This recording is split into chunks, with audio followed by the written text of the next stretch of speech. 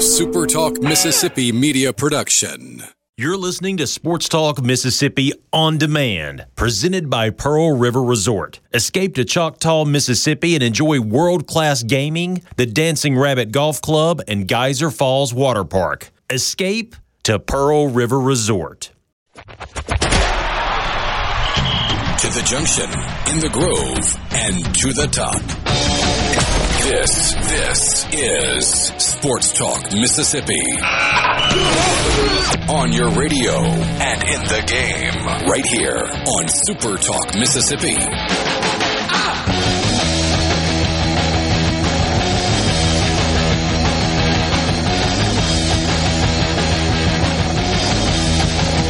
Hey, what's up? Tuesday afternoon, Sports Talk Mississippi with you, streaming at supertalk.fm and SuperTalk TV. Thanks for being with us in the Pearl River Resort studio. Pearl River Resort is the home of the sports book at the Golden Moon Casino. So, for example, if you wanted to get in on the action for a little basketball tonight, Mississippi State and Ole Miss, 7:30 at the Pavilion.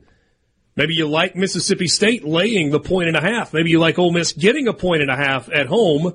You can watch the game there. You can get some great grub, comfortable seats. You can do in-game stuff at the Crystal Betting Terminals.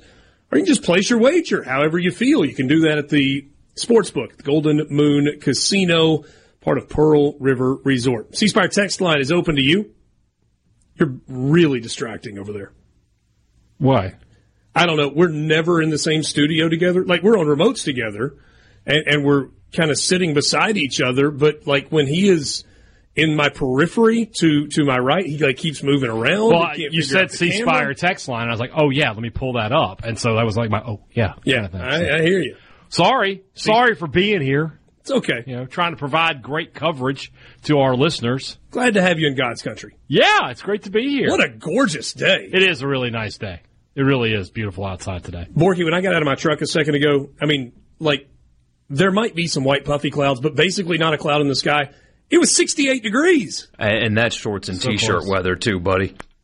Say what? So close to being a really nice day. To 70 and sunny? Oh, yeah. Well, a really nice day. Yeah. Maybe it's going up. You can check the weather app. I'm not worried about it. C-Spire text line is open to you. That number is 601-879-4395. We want your thoughts on this basketball game tonight at the Pavilion, the Sandy and John Black Pavilion, the SJB Pavilion on campus. This is going to be fun. And we've got big-time coverage of this game for you this afternoon. Richard Williams is going to join us, the color analyst on the Mississippi State Radio Network.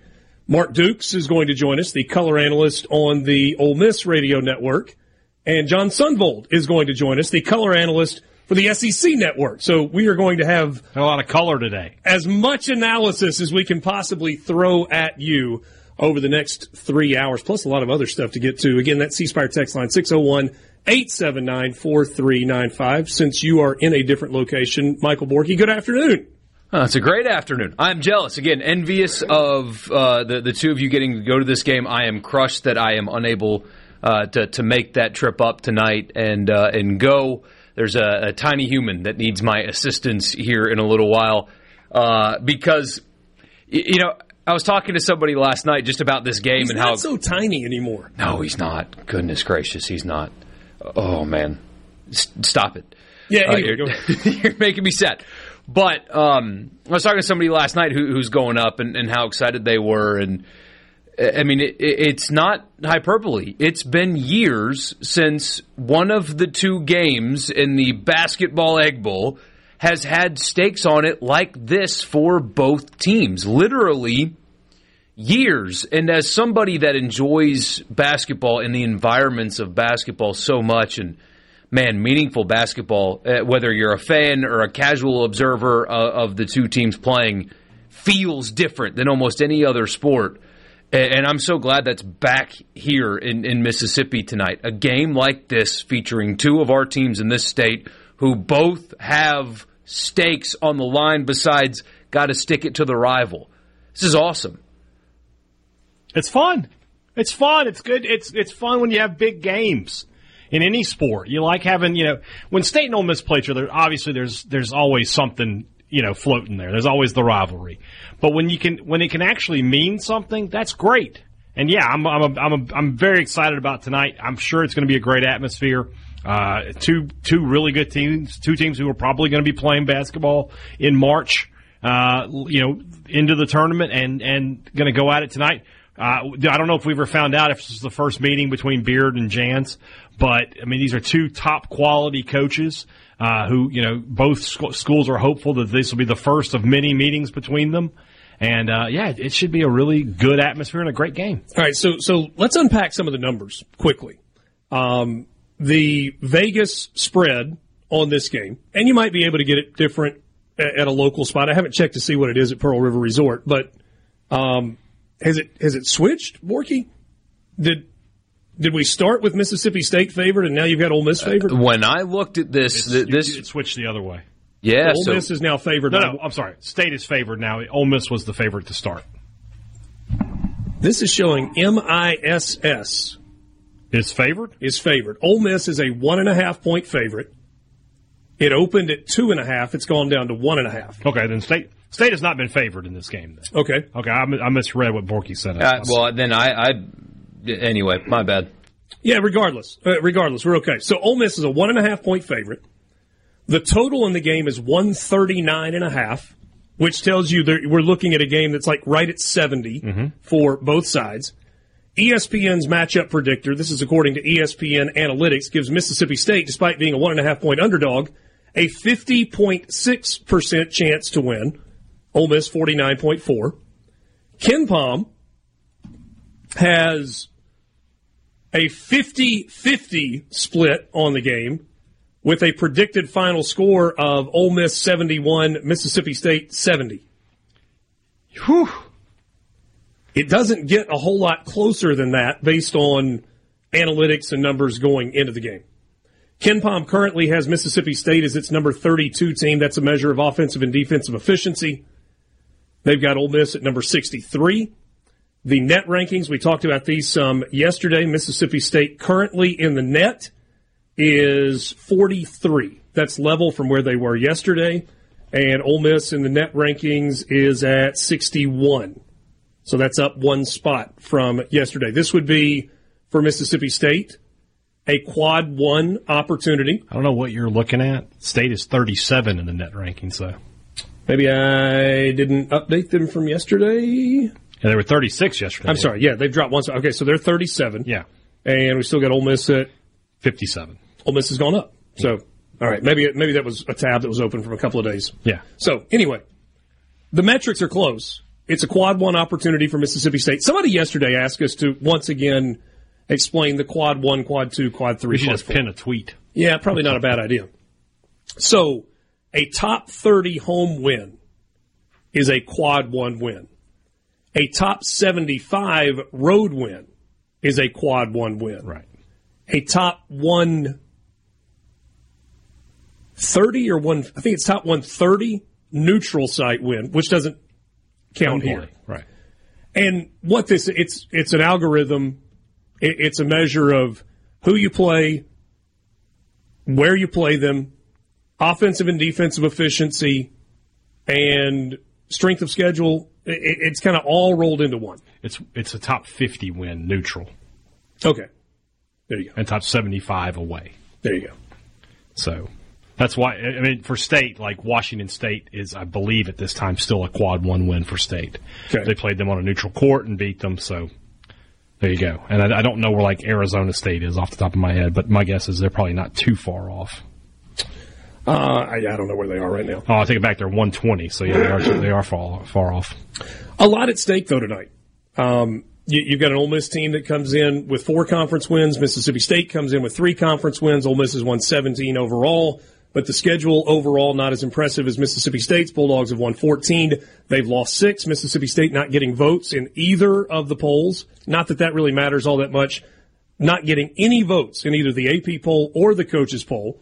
For Ole Miss, I think they're, like 29th or 30th in the AP and 27th in the coaches poll. That's correct. 6 losses, probably the difference one way or the other. When you compare the two teams, Mississippi State is scoring 74 per game. Ole Miss, 76.5 a game. Mississippi State is giving up 76 a game. Ole Miss is giving up 70 a game. Field goal percentage is separated by 1 point. State shooting 44.6% for the season. Ole Miss 45.5%. Mississippi State is rebounding it a little bit better than Ole Miss is. Ole Miss, from an assist standpoint, getting about one more per game. Steals are almost dead even. The only statistical category that you can find where there's a significant difference is in block shots. And Ole Miss is near the top of the country in that, averaging 6.3 blocks per game. 3-point shooting is a pretty good advantage for Ole Miss, too. Yeah, I just didn't have that in the splits there that I was looking at. It's like 38 to 32, I think. Okay. Yeah, pretty significant difference there. I mean, that's the Ole Miss is a really good perimeter shooting basketball team. Mississippi State, on the other hand, is a really good perimeter defending basketball team. They only give up 28%. So, Borky, back to your point, not only is it going to be fun, not only are the stakes high, not only does it matter, but these teams on paper are as close to even as they could possibly be. Yeah, and so at least for the first iteration of this, we got a text on the text line. The home court advantage might just be the difference tonight. And it's going to be packed. And it feels like it's going to be electric inside that building tonight. Just getting started with you. Plenty to go. Sports Talk Mississippi, streaming at SuperTalk.fm and SuperTalk TV. We're back with you right after this.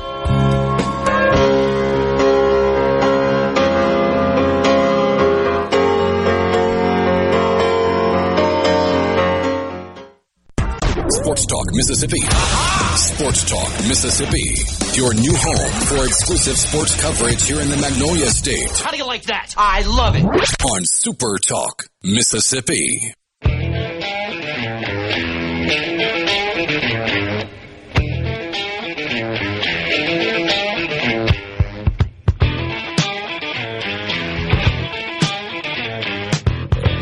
Got a question about tickets available for the game tonight. There is a limited number of tickets. The corners of the upper decks, kind of in all four corners, have a handful.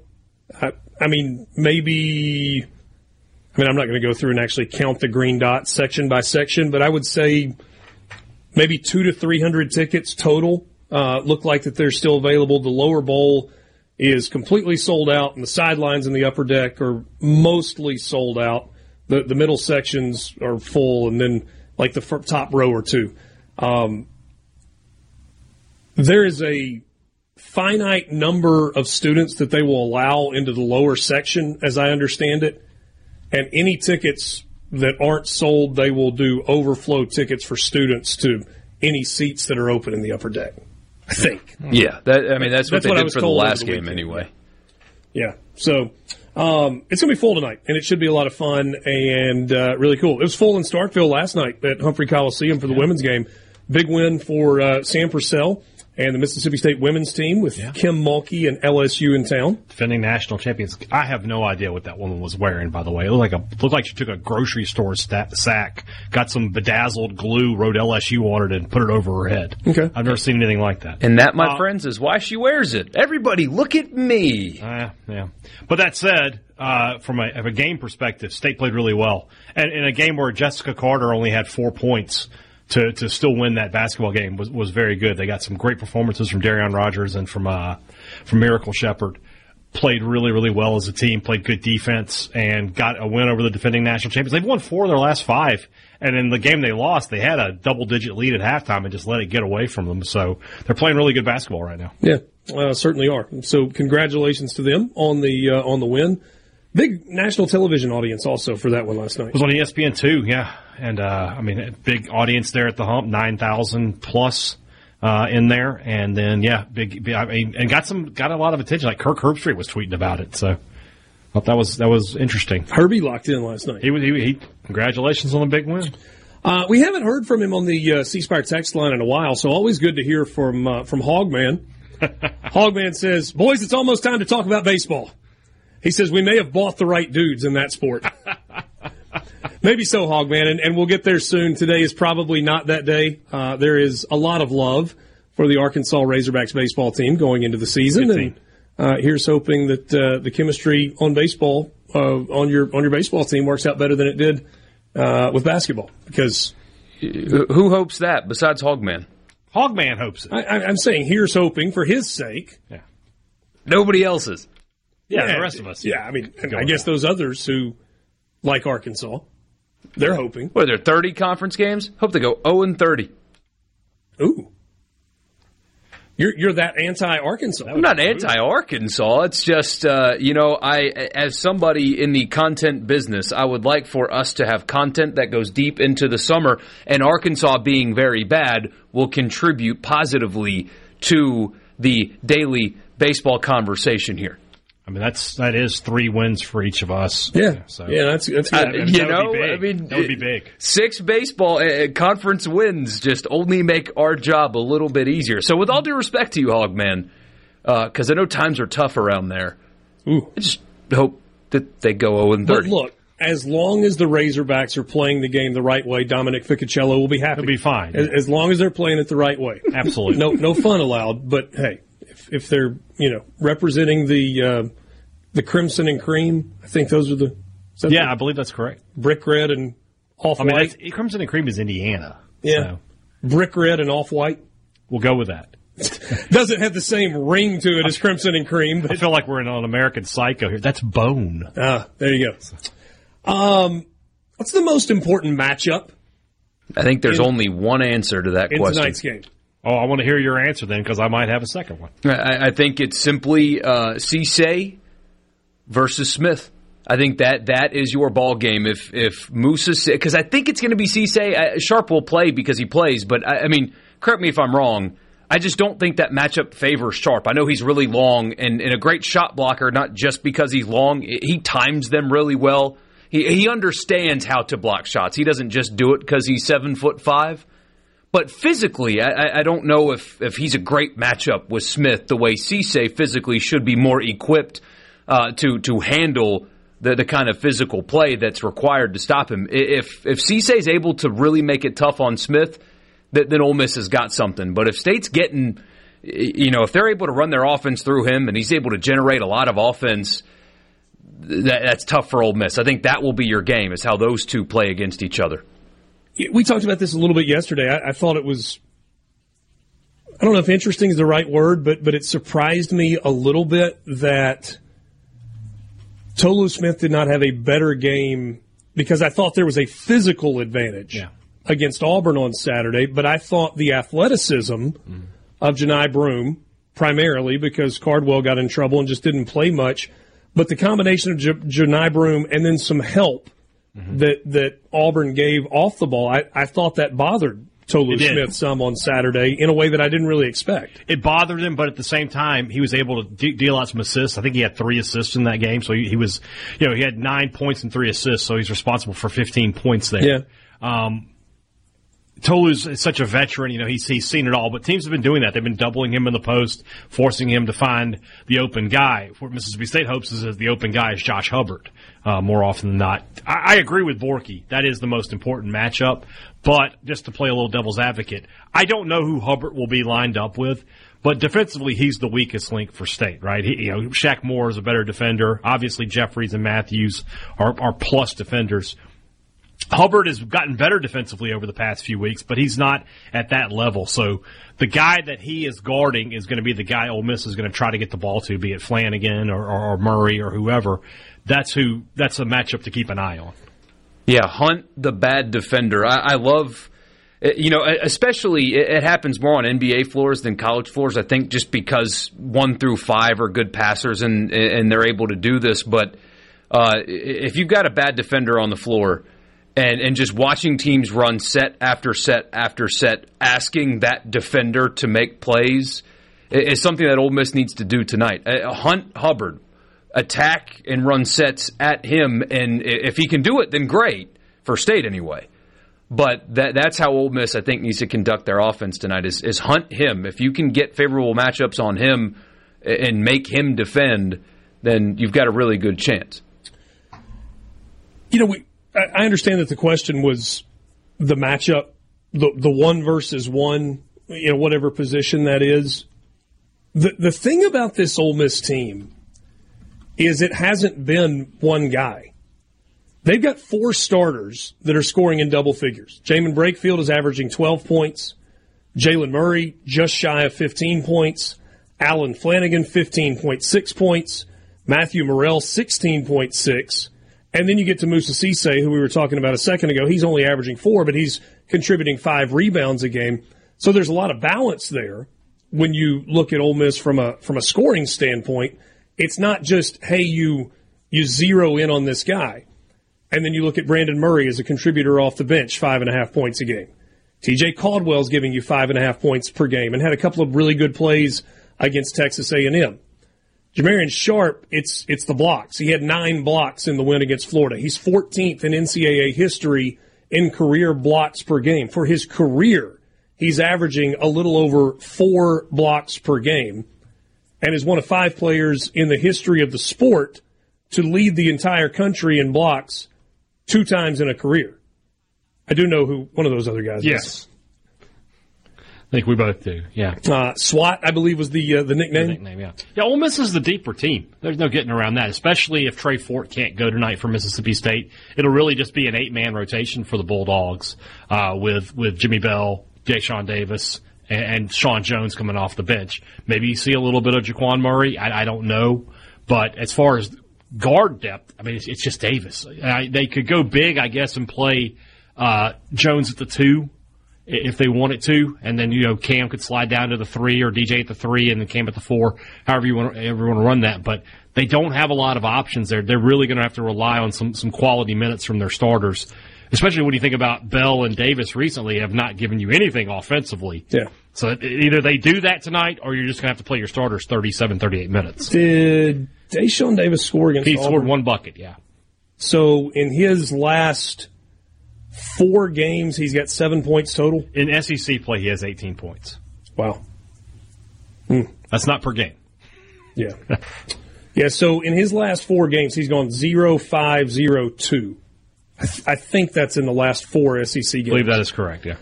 This series goes back to 1914. 269th meeting tonight between Ole Miss and Mississippi State. It ties them with Kansas and Missouri for the 12th most played series in the history of college basketball. We mentioned student crowd a second ago. Ole Miss set a student attendance record in their last home game. That was last Wednesday night against Arkansas. I would imagine that is a record that gets broken again tonight and then perhaps broken again on Saturday when they've got Auburn coming into town. Sports Talk Mississippi with you, streaming at SuperTalk.fm, SuperTalk TV. We're back right after this in the Pearl River Resort Studio.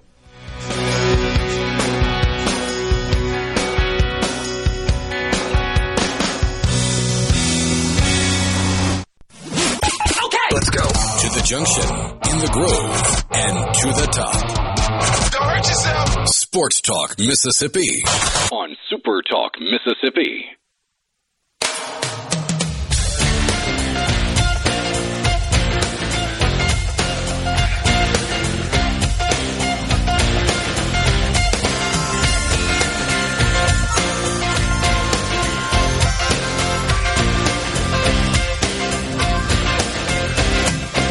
Earlier about three-point shooting. Ole Miss for the year, 38.4% from the three-point line. That's 18th nationally in efficiency beyond the arc, 3rd in the SEC. 5 different times this year, they've gone over 50% from 3. Detroit Mercy, Temple, Memphis, Cal, and Southern Miss back on December 23rd. So they've not been over 50% or better from 3 since December 23rd, but for the season, shooting 38.4%. We were talking about Jalen Murray just a few minutes ago. His last 10 games, he's 31 of 60 from 3, and he's shooting 45% from behind the arc for the season. That's really good. Really, really good. Yeah, that's a guy to keep an eye on tonight for sure.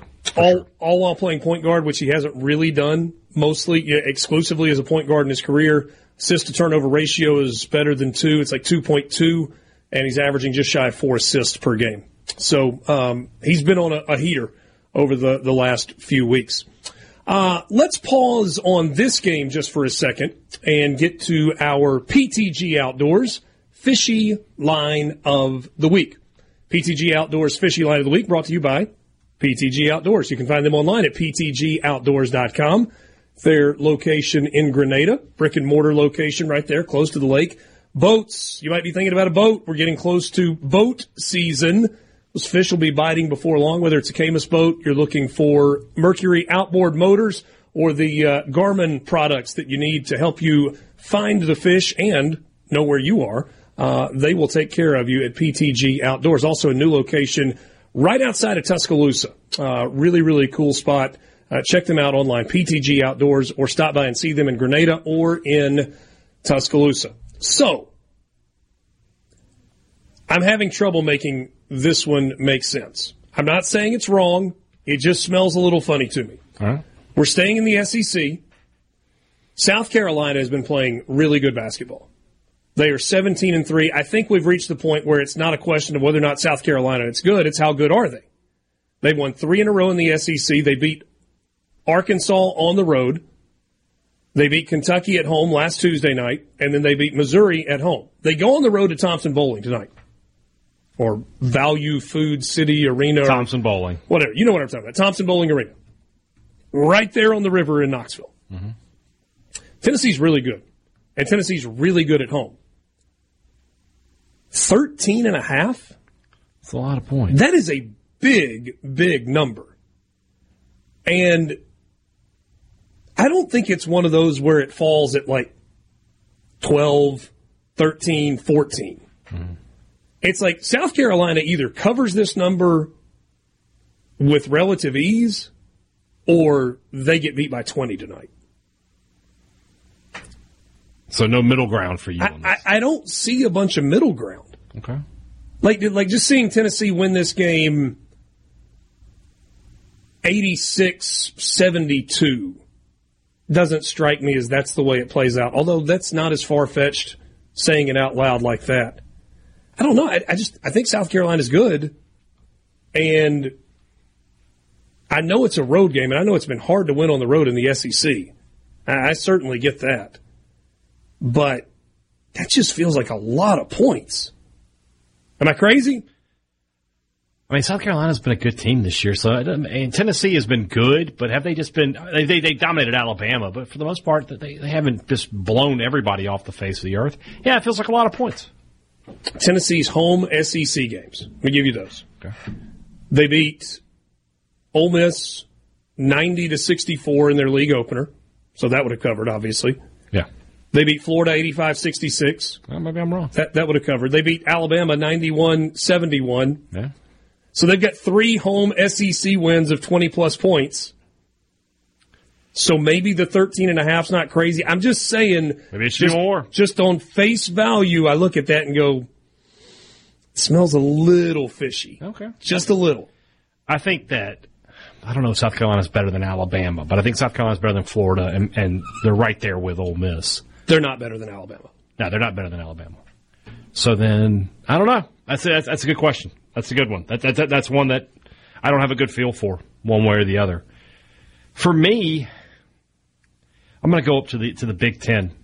Okay. And I'm going to do the opposite of what I did last week. All right. So last week I told you, I was like, okay, Illinois, Northwestern is a team, they haven't been great. Illinois is in the top 10, so, they should blow them out. And, of course, Northwestern wins the game outright.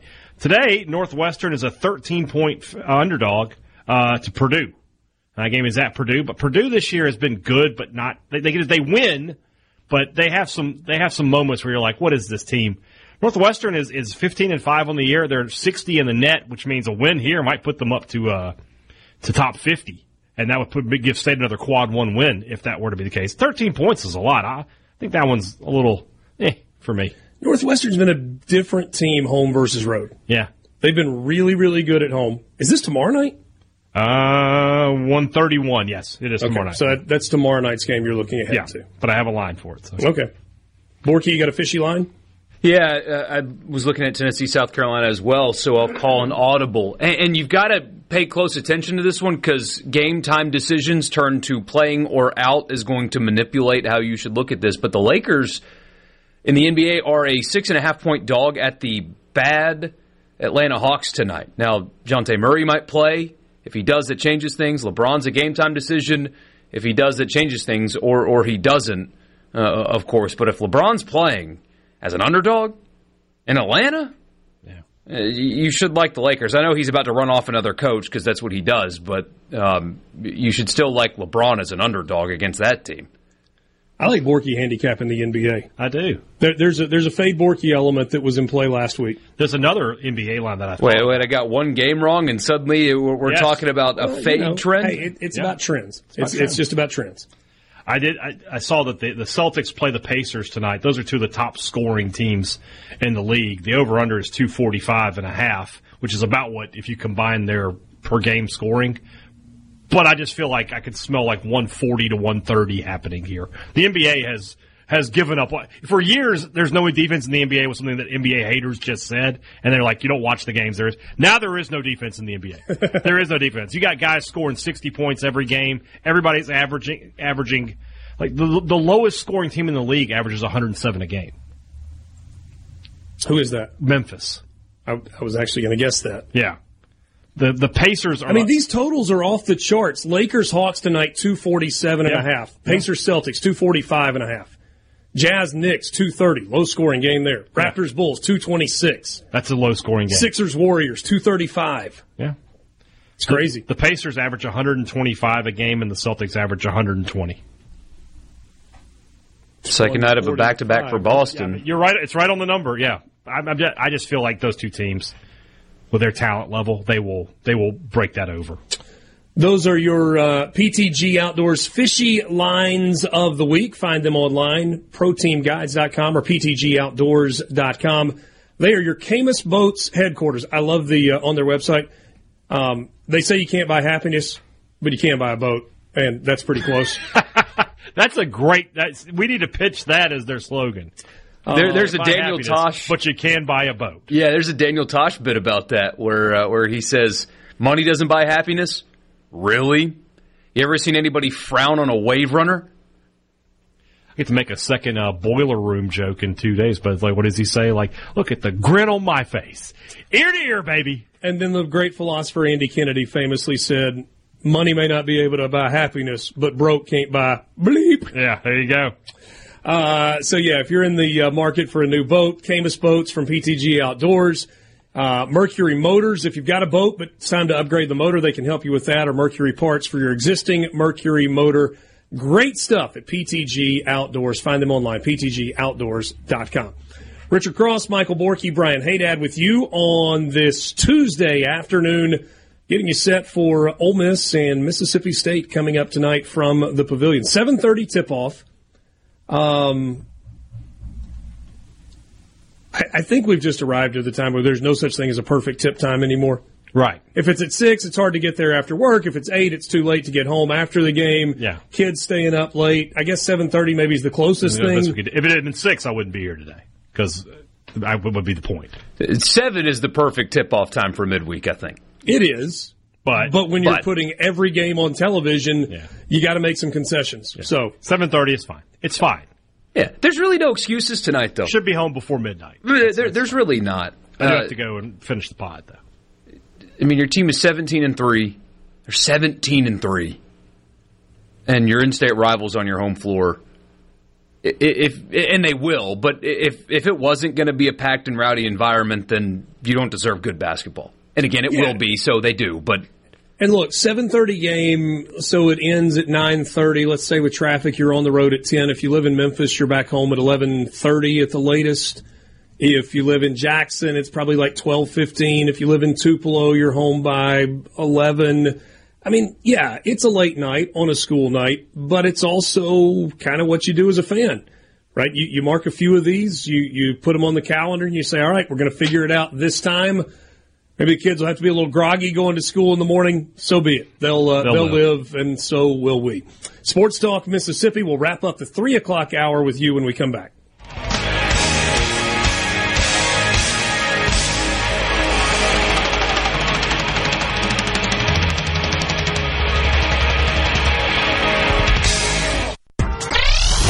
What's happening? What the heck are you doing? Sports Talk Mississippi on your radio and in the game. Sports Talk Mississippi.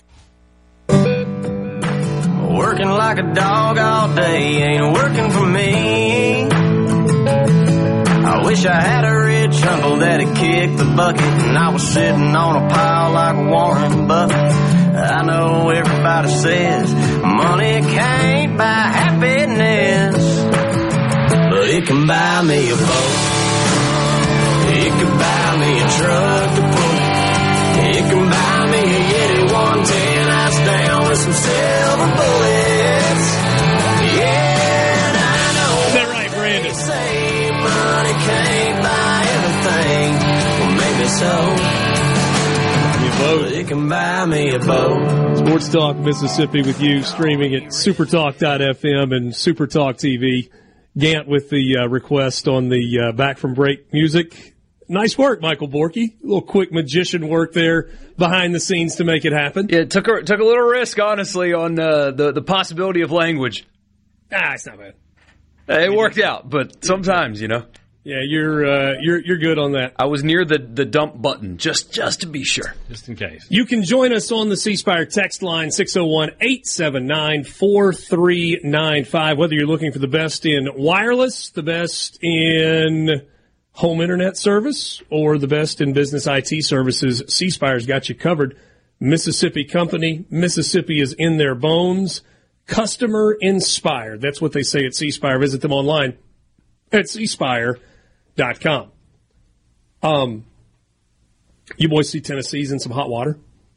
I did. Again. I did see that. Yes. Yeah, but they're not. But they are. But they're not. But they're not. But they are.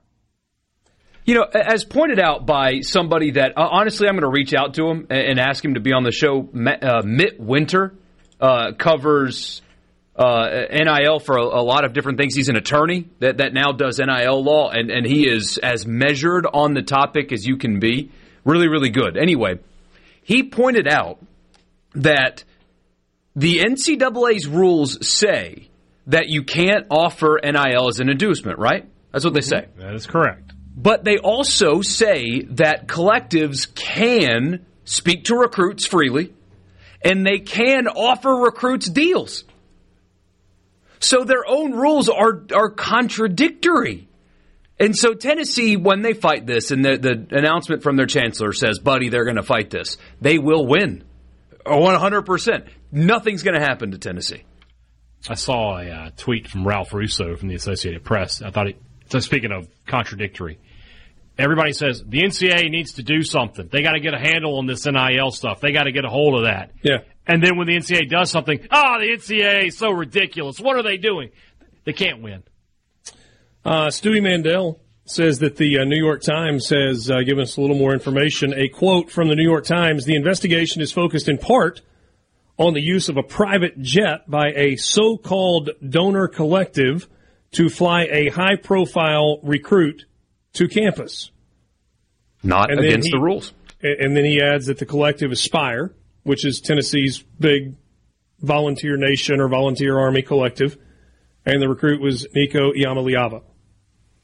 So, we'll see. Wes Rucker summed up the Donde Plowman.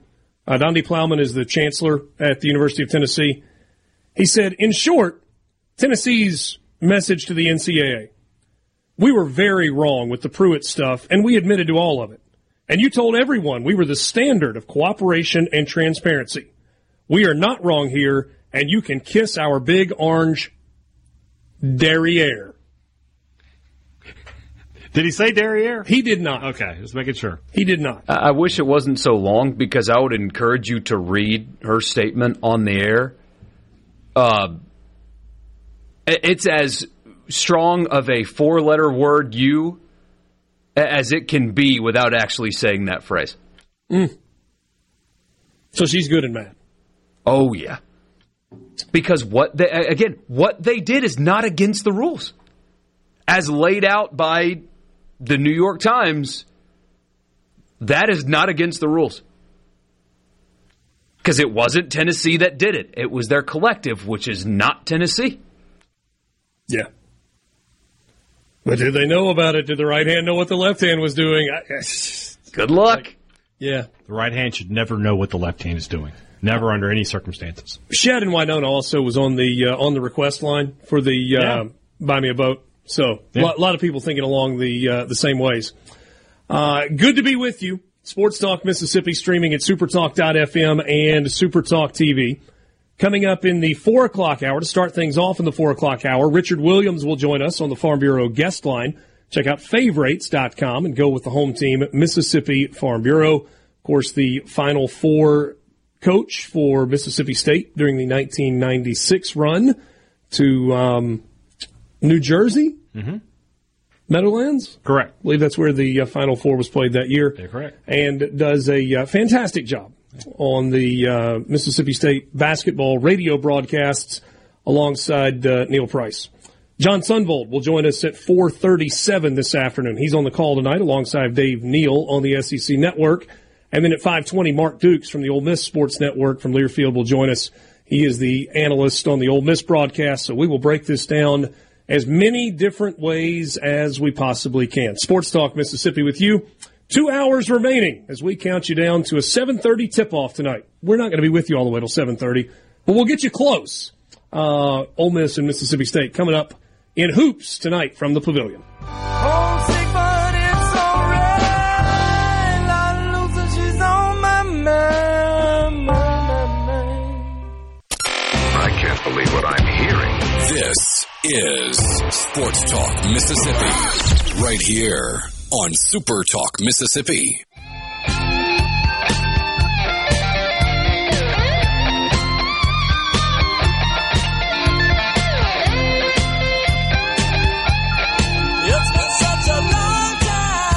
4 o'clock hour, Sports Talk Mississippi with you in the Pearl River Resort Studios. You can join us on the C Spire text line at 601-879-4395. But we start things out this hour on the Farm Bureau guest line, joined by former Mississippi State head basketball coach and current color analyst on the Mississippi State Sports Network from Learfield, Richard Williams, joining us this afternoon. He's making his way toward Oxford for tonight's game between Ole Miss and Mississippi State. Coach, it was great to see you on Saturday.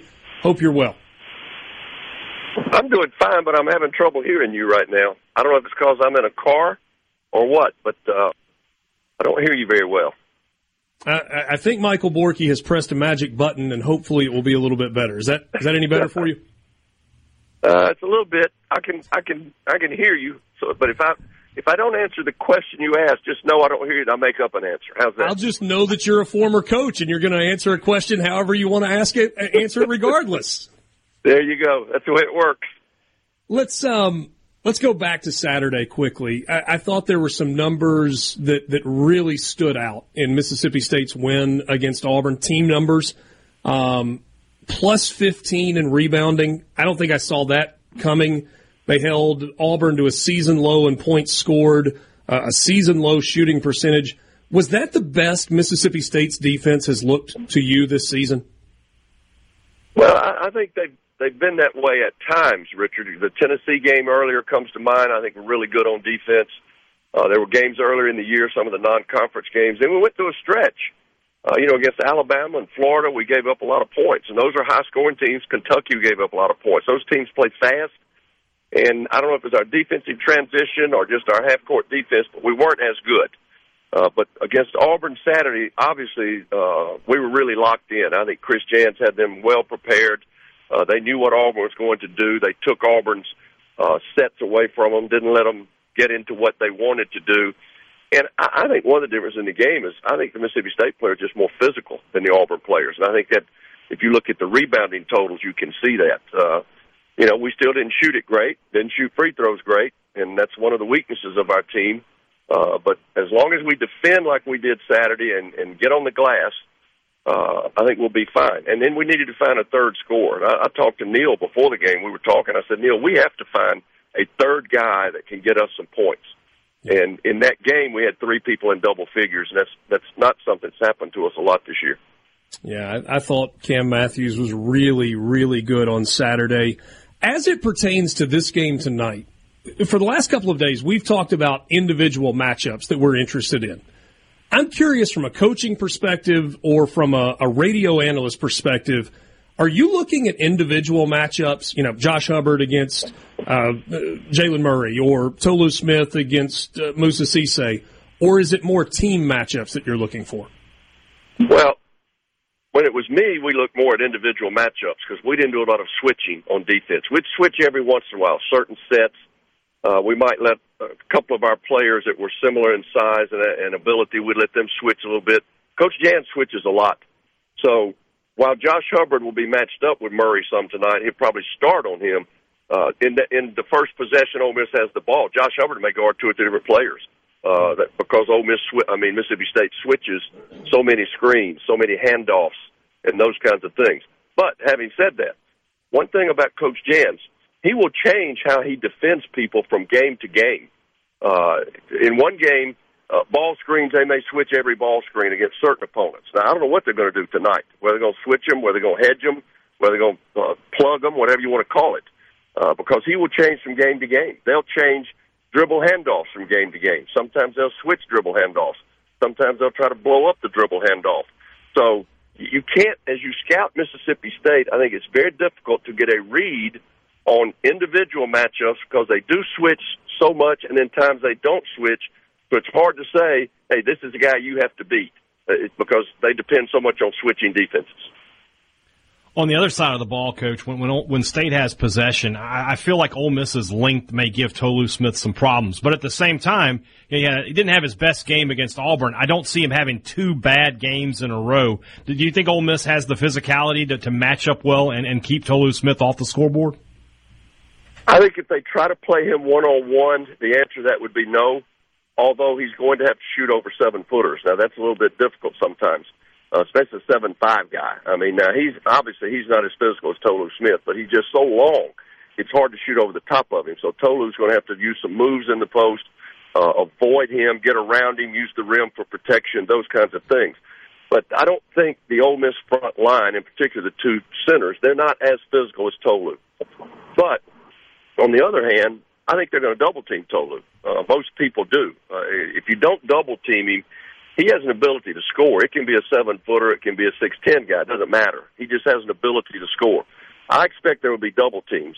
And when the double teams come, what happens is Tolu has to be able to find the open guy and get it out of there, and then that's when we have to knock down perimeter shots. You know, I think going to this game, Richard, and Neil and I are talking about it on the way up here, and I think we both agree, it's going to be, can the Ole Miss offense overcome the Mississippi State defense, or can Mississippi State's defense control Ole Miss's offense? Because Ole Miss is better offensive. 4 guys averaging double figures. They shoot it better. They do all those things.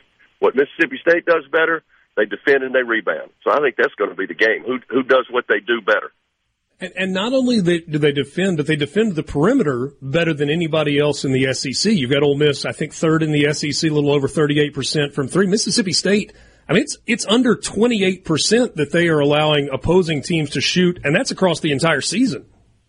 I know, and that's what he emphasizes now. Chris Jans, I've heard him say this. They will try to force teams to take mid-range shots because he thinks that's the worst shot in the game. That's the analytics that you hear now. A lot of these younger coaches using these analytics. I think Nate Oates at Alabama is more in tune to it than anybody else in the league. But Chris Jans uses those analytics. And that's why sometimes you'll see when Mississippi State guards the ball screen, the center who's guarding the screener, maybe Tolu Smith, maybe Jimmy Bell, they won't come out and hedge that ball screen. They will drop back, and they play. It's drop coverage. They will give up that mid-range jump shot because he wants them to take those as opposed to 3-point shots or shots around the basket. So the defense is going to be stretched out, and they're going to cover those 3-point shooters as best they can, willing to give up the mid-range shot. That's actually really an interesting dynamic because Ole Miss, while, I mean, I think there's some analytics that goes into what they do, they shoot more mid-range jump shots than a lot of teams. Alan Flanagan does it a lot. Matthew Morrell has been willing to go to that 15 to 17-foot jumper. It's kind of a different dynamic. So that's a really fascinating thing to watch to me in the game tonight. I got to ask you about Josh Hubbard, Coach. He's been so good. He has a big game in his first start. And I don't know how big of a deal that was for him starting versus coming off the bench. The minutes are pretty comparable. Who does Josh Hubbard remind you of? Is there somebody that you're like, okay, I've seen this before and this is who it is? You know, I've been asked that question, and I've thought, I can't think of anybody really he reminds me of. You know, somebody said, well, what about Chris Jackson? No, nobody reminds me of Chris Jackson. Chris Jackson's he's the best that's ever been in this state. But nobody reminds me of Chris Jackson. But Josh Hubbard, I don't know if I can compare him to anybody, but Josh Hubbard is a very obviously at a different level, at the high school level, but his entire career he's been in big games. He has had the ball in his hand in big moments. He started at MRA, for goodness sakes, as an 8th grader. So this is not new to him than just the level of competition that's going on. His game has evolved a little bit. He's driving the ball more now. He's trying to get to the free throw line a little bit more. He still hasn't developed that floater like he needs to shoot over the top of bigger players. He could get away with that more in high school. But he's just an exceptional player for a freshman. And you were sitting there, Sandra, you saw the shot he made at the end of the game over Janai Broome that I think just sealed the game for us. There was no question in Josh Hubbard's mind when he came off that screen, he was shooting that basketball. Yeah. And that's the kind of person he is. He wants the ball in his hand in those situations, and he looks forward to those situations.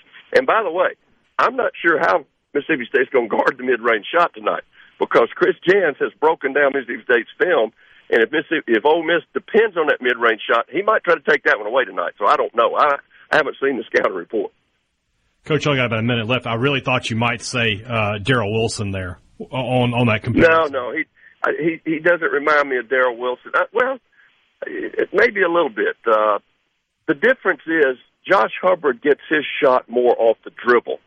Darrell Wilson, as he told me one time, he said, "You were a system coach. Coach, you were a system coach." And I said, "Yes, and that system was really good for you, because we set about 1 million screens for you every game to get you open." Darrell Wilson was more of a catch-and-shoot guy. Josh Hubbard can get his own shot off the dribble. You just look at him and say, "Darrell, just smile and say thank you." I don't think he said that. I don't remember that. Understand. Coach, thanks so much for your time. Safe travels to you and Neil. Hope you guys have a great call tonight, and we'll talk soon. Thanks, Richard. Richard Williams joining us on the Farm Bureau guest line. Check out favorites.com and go with the home team, Mississippi Farm Bureau. Interesting stuff on the defensive side. Yes, matchups matter. And he said, when he was coaching, they didn't do a ton of switching. If you've watched Mississippi State, you know that. They switch ball screens constantly. And so you're going to see a lot of different matchups on the floor. Will Ole Miss try to use that to their advantage and to get into advantageous matchups? We'll see. Can you feel it? Can you hear it? Sports Talk Mississippi. Yeah! On Super Talk Mississippi.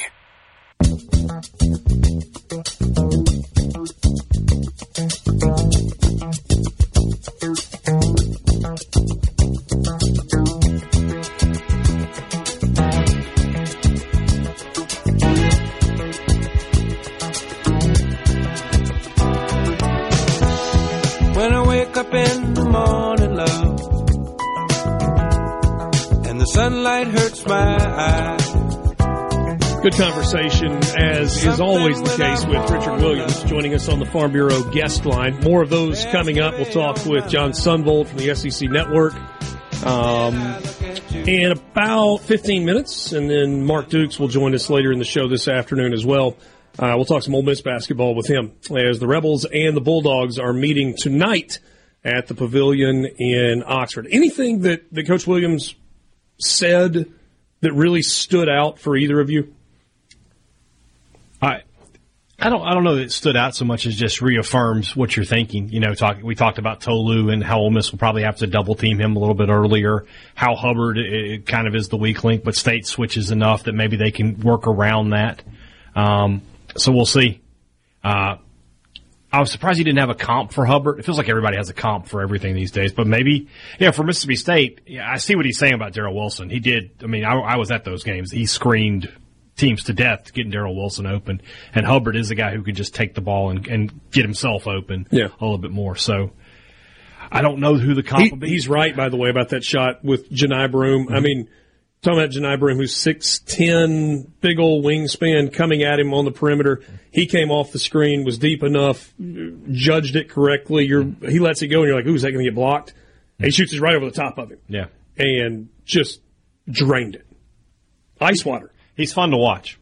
He's fun to watch. State hasn't had a player like him in quite a while, a guard that can take control of games like that. State's had good guards, don't get me wrong, but maybe go back to Jamont Gordon, who's a different type of player, but a guy who could control the game a little bit. Very different type player. We talked about it yesterday. He's the last Mississippi State player to win SEC Freshman of the Week 3 times in a single season. Yeah.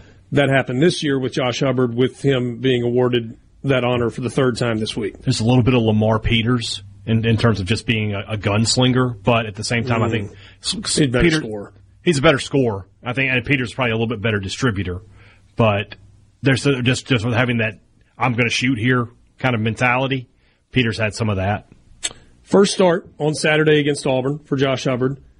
Had only 2 points in the first half. 15 of his 17 total points came in the second half of the game. I mean, he turned it up a notch in the second half. Yeah. 2 points, he's probably leading scorer after the end of that first half. Cam Matthews had a decent first. I think he had 6 at halftime and led all the scores. Borky, anything stand out for you? The lost art of the mid-range jump shot. It's an accurate description because fewer and fewer middies are taken anymore. I mean, everybody's favorite player is the 3-and-D guy, the make threes and play defense guy. Yeah. But I love a good mid-range game. That's why I love watching Brandon Ingram play so much, because there's just no guys like him anymore that will get to their spot, pull up, and hit a little midi. But maybe we'll get to see some of that tonight. I didn't ask. I didn't hear it, but when Tolu hit that 17-footer on Saturday, what was your reaction to that? That might be the longest shot he's ever hit at Mississippi State. Yes. Yeah. It surprised me. Yeah, there was a little bit of the no, yeah. I mean, there was it was shot clock was winding down. Yeah. He had to shoot it. Yeah. They were about to turn it over, and you watched it come out of his hand, and it was kind of like there was like a little bit of a sideways hand hold up top. Ball looked good coming out of his hand, though. I wonder, how many games he's got left. Will he ever shoot a 3? He still hasn't. He has not attempted a 3 in his career. That's correct. That you are right. Yeah. Let's see here. Breakdown for Ole Miss. Where they get their points. 29.6% of Ole Miss's total points come from made 3-point baskets. Sorry, I'm not going to do the points. I'm going to round. Ole Miss gets 30% of its points scored from threes. Yeah. 51% of its points scored come from 2-point baskets. Mm-hmm. And they score 19.5% of their points from the free throw line. 100.5%. Yeah, well, we're close. just curious what the breakdown is. Really? None of them have been so good this year. Yeah. The breakdown for Mississippi State, 3-point baskets account for 29.7% of their points. Mm-hmm. 51% come from made 2-point baskets. Mm-hmm. 19% come from free throws. Pretty even. Pick a category, and it's like a carbon copy. These two teams, this is what you have when you have great coaching. State and Ole Miss have as good a coaching as they've had, at the same time especially. When State had Richard Williams and Rick Stansbury, Ole Miss coaching wasn't that great until they got to Andy Kennedy.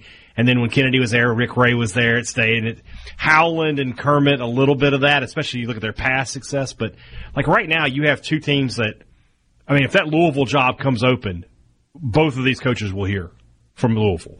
Both of these coaches, any big college basketball job that opens up next year, if UCLA says, hey, Mick Cronin, you're not getting it done, both of these coaches will hear from UCLA, I think. The home versus road component of this? Just looking at KenPom's numbers. So, told you, KenPom gives Ole Miss and Mississippi State both a 50% chance of winning this ball game, and it has Ole Miss projected, based on all the efficiency numbers, to win the game by 71-70. If you push forward to the February 21st game in Starkville, KenPom gives Mississippi State a 72% chance to win that game at the hump. Mm-hmm. And the projected score in that one is 74-67. Now, as things happen between now and then, his numbers are dynamic. Right? It's not, it's going to stay what it is all the way through. Are you saying that when he gets new information, he changes his opinions? Not even opinions. When his computers. Yes. When there's new information available. Data. Or data. if you prefer. I like data. Okay, take that for data. There you go. Isn't that what he said in Memphis a few years ago? Yeah. So it's a fun matchup. Yeah. Let's change subjects just for a second. I think this is worth 4 minutes before we go to the break and we visit with John Sunvold. So the Detroit Lions have had a really good season. Have had, yes. They had a really good season. Yeah. Thank you, English teacher. You're welcome. Let's diagram that sentence. 12 wins. 2 years in a row, their offensive coordinator, Ben Johnson, has been one of the hottest names in the coaching carousel season. Future Saints head coach Ben Johnson? He has once again told other teams no and has said he is coming back to Detroit as the offensive coordinator. Because he wants to be future Saints head coach Ben Johnson. Maybe so. Yeah. I don't think the Saints have an opening. I don't think that's going to change. Not this year, but maybe next year. Told both Washington and Seattle no. He had already interviewed with Atlanta, Carolina, and Los Angeles. Those jobs were filled by Raheem Morris, Dave Canales, and Jim Harbaugh. And it's the Commanders were actually flying in to see him and got word on the flight. Now, they also want to talk to the defensive coordinator with the Lions, but they were found out as they were coming in, he's staying. So what's that? Speaking of coaches, who've been interviewed and aren't going to get jobs, what's that Saban Belichick coach cast going to look like next year? He's not going to be in the NFL next year. He's not. That's crazy. And some of the backstory is starting to come out with the Atlanta deal, right? That Arthur Blank was it just didn't really work. Well, my guess is he wanted a lot of control, and Arthur Blank probably wasn't willing to give it to him. And nor should he, considering how it's been minus if I'm Brady. Arthur Blank, exactly. But my first question, are you bringing 2006 Tom Brady with you? Got a time machine back there, Bill? Because if you don't, your record's not that impressive. All right, so for Ben Johnson with Detroit, there is you better strike while the iron is hot because there's no guarantee way of looking at things. Correct. And then there also is you believe you're in a good position, you believe you're in a good situation, and you can wait for the right job so it's not a flash in the pan thing. I mean, the Cowboys are probably coming open, so... Are they? Next year, I mean, if he doesn't do it next year, surely. And then the Saints is a good job. I'm not just being biased when I say that. Commanders is not a good job. I know they have new ownership, but, historically not a great job to have. Sean McVay has, toyed with retirement for 3 years now. The Rams could be coming open. Seattle is a good job. Joe Gibbs thought Washington was a pretty good job. It was when he was there, when they had different ownership. And I know they have different ownership now, but it feels back like in the Hail to the Redskins days. It feels like sort of like State's defensive transfers. A lot of people want to see some show me before they start committing to things. Seattle's a good job. That's one he could have taken and probably felt pretty good about himself. But yeah. And apparently there was no guarantee that he was going to get the job, and so it kind of turned into Andy Reid might retire soon. He's been coaching forever. I'm not saying he's thought about it or mentioned it, but I guess. What if they win the Super Bowl this year? The Eagles might be open soon. Eagles could easily be open next year. Yeah. Giants, too. In the case of Andy Reid, he just feels like a football guy. Yeah. And he's got a generational talent at quarterback. Yeah. One of the 4 or 5 best ever. Yeah. You sure you want to walk away? Oh, I'm not sure. He looks like he's still having fun. He does. What's he going to do? Go back and do the senior level punt pass kick? He might just go on like a world barbecue tour. Seems to like the commercials. He does. Pretty good in those. He is. Is he the next Madden? Ooh.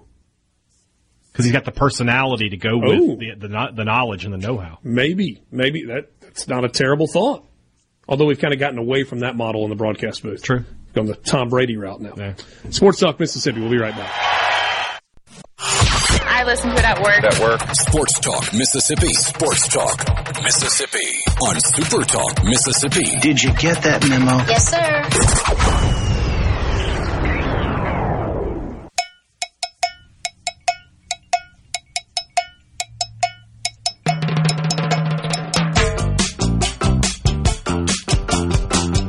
Second week in a row. We didn't make him mad enough last week that he refused to come back and visit once again. They're making him look good. Look at this picture we have here. Michael Borky, once again, John Sunvold this week picking a color picture of you in a Miami Heat uniform. So we got back-to-back color NBA pictures. The 91 Upper Deck card on the video stream. John Sunvold on the call tonight for Ole Miss and Mississippi State alongside Dave Neal on the SEC Network. John, we get these games, and sometimes they live up to the billing, and sometimes they're fun. Sometimes you step into a rivalry game, and it's going to be a packed house, and it just feels like it's got a chance to be special. Does this one feel like it could be that tonight for you? Yeah. First of all, how are you? Yeah. I mean, these are the games you and I and anybody in our business love to do, right? Rivalry game. Both teams playing well. Both teams had great wins on Saturday. So, we hope we get what we would love to get. Close game, big shots down the stretch, maybe a block, maybe a charge, maybe whatever it is, but a close game and a great ending. That's how we like it. I love Dave Neal, but I would be more than happy just to kick him right out of that chair and sit next to you and do this one tonight. I would be good with that. I don't know if he would go for that, but yeah, it'd be fun. Really do appreciate you visiting with us. To me, this is a fascinating matchup. We've gone through numbers for 2 days. We've talked about individual matchups, and it's like, regardless of how you slice it, these teams on paper are very similar. So what stands out for you? Well, they're similar, but they're different. So let's take what I'll look for tonight. How many times will Mississippi State challenge the shot blockers from Ole Miss? The Bulldogs have to be smart. When they drive the lane, Ole Miss is terrific at blocking shots with their length. So at times when you play a game like this, if you're a guard, if you go in the lane, instead of challenging guys, because sometimes that's the right way to do it, and you think I'm going to be tough. No, sometimes you got to be smart. You got to say, okay, if I can get to the lane, sometimes the most open guy is the guy behind me, or to the weak side, or to the. You can't always challenge great shot blockers. So I'll watch for that early to see how the Mississippi State guys handle it. Now, I'm not talking about guys like Cameron Matthews, who's just going to go hard, or even DJ Jeffries. They're going to go hard. That's different. But like Shaq Moore, right? How does, when he gets in the lane, is he going to show everybody he's tough and I'm going to try to get through that shot blocker? Or do you make the pass knowing that Ole Miss is going to help out and do some things? So that's probably part one for me. Part two, then, I look on the other side and go, okay, I know the Bulldogs are a great defensive team. Most teams in college basketball today are stuck on running the high pick and roll a lot. I mean a lot, maybe too much in my mind. Okay. Ole Miss is an old-fashioned, more of a motion-type offense where they don't allow you too many times to do the switching like Coach Jans likes to do. They don't. They play, I don't want to say old-fashioned basketball, but they use so much more of a motion offense. Yes, they'll run pick and roll, but it's not like everybody else. I think it's a throwback a little bit. And Coach Jans knows that. And so how well do they communicate when there's motion offense going away from the ball on the other side? How well do they communicate with a noisy crowd? Because we know the Bulldogs are a great defensive team. Can they get that done? So those are the two things early I'm looking at that'll be different than maybe what other guys would look at. Visiting with John Sudvold, color analyst on the SEC Network, ESPN College Basketball. He's on the call tonight for Ole Miss and Mississippi State. Going back to Saturday, Tolu Smith against Auburn. He had a good game. He had 9 points and 8 rebounds, but we're used to seeing 14 points and 11 rebounds, or 18 and 12, or something along those lines. I thought, in some ways, the athleticism that Auburn had in the post, with Janai Broom and with some help, caused him some problems. Physically, he is more gifted than Ole Miss's post players. What do you expect Ole Miss to do defensively tonight with Tolu Smith? Well, I think first and foremost, they want Tolu to score over the top, not around. Do not let Tolu get his body shoulders around, which then means he can physically move the thinner Ole Miss guys. But if they stay in front and then he has to score over the top, that's a challenge. I mean, a challenge for anybody, but even Tolu Smith. If he's got to score over the top, he's not as good as if he scores around and powers through guys. So I don't know if they'll double him right away. I think they'll see how they can handle it and make him, whether it's a jump hook over the top or maybe a little jump shot over the top. I think that's probably the biggest challenge Tolu will have with the big guys. If he can get his body into him, and again, let's the three officials become a big part of the game when you talk about big guys. How closely do they call it? Is a bump a foul, or is it good old-fashioned SEC basketball where they're not given many whistles on bumps, which is how I'd like to see it, and we'll see how that plays out. John, as a player, you spend a lot of time with the ball in your hands, obviously a really good shooter. We've got two guards tonight that will have the ball in their hands a lot, both of who are playing at a high level but at different points in their career. Josh Hubbard for Mississippi State gets his first start of the season and plays pretty well, has 17, hits a huge shot at the end Saturday against Auburn. For Ole Miss, it's Jalen Murray, Juju Murray, who is the transfer from St. Peter's and hasn't traditionally been a point guard, and he's just shooting lights out over the last 10 games. What do you think of these two guards? Well, I think they're terrific. Murray hit the big three that put him up at A&M. Yep. And then down the stretch. And then the cool part about down the stretch, winning at A&M, is the three guys, Flanagan, Brakefield, Morrell, all made their free throws, 6 in a row. Yep. So then they win. So, now, but Murray's been terrific. And like I said, not a natural point guard, even though he's 5'11".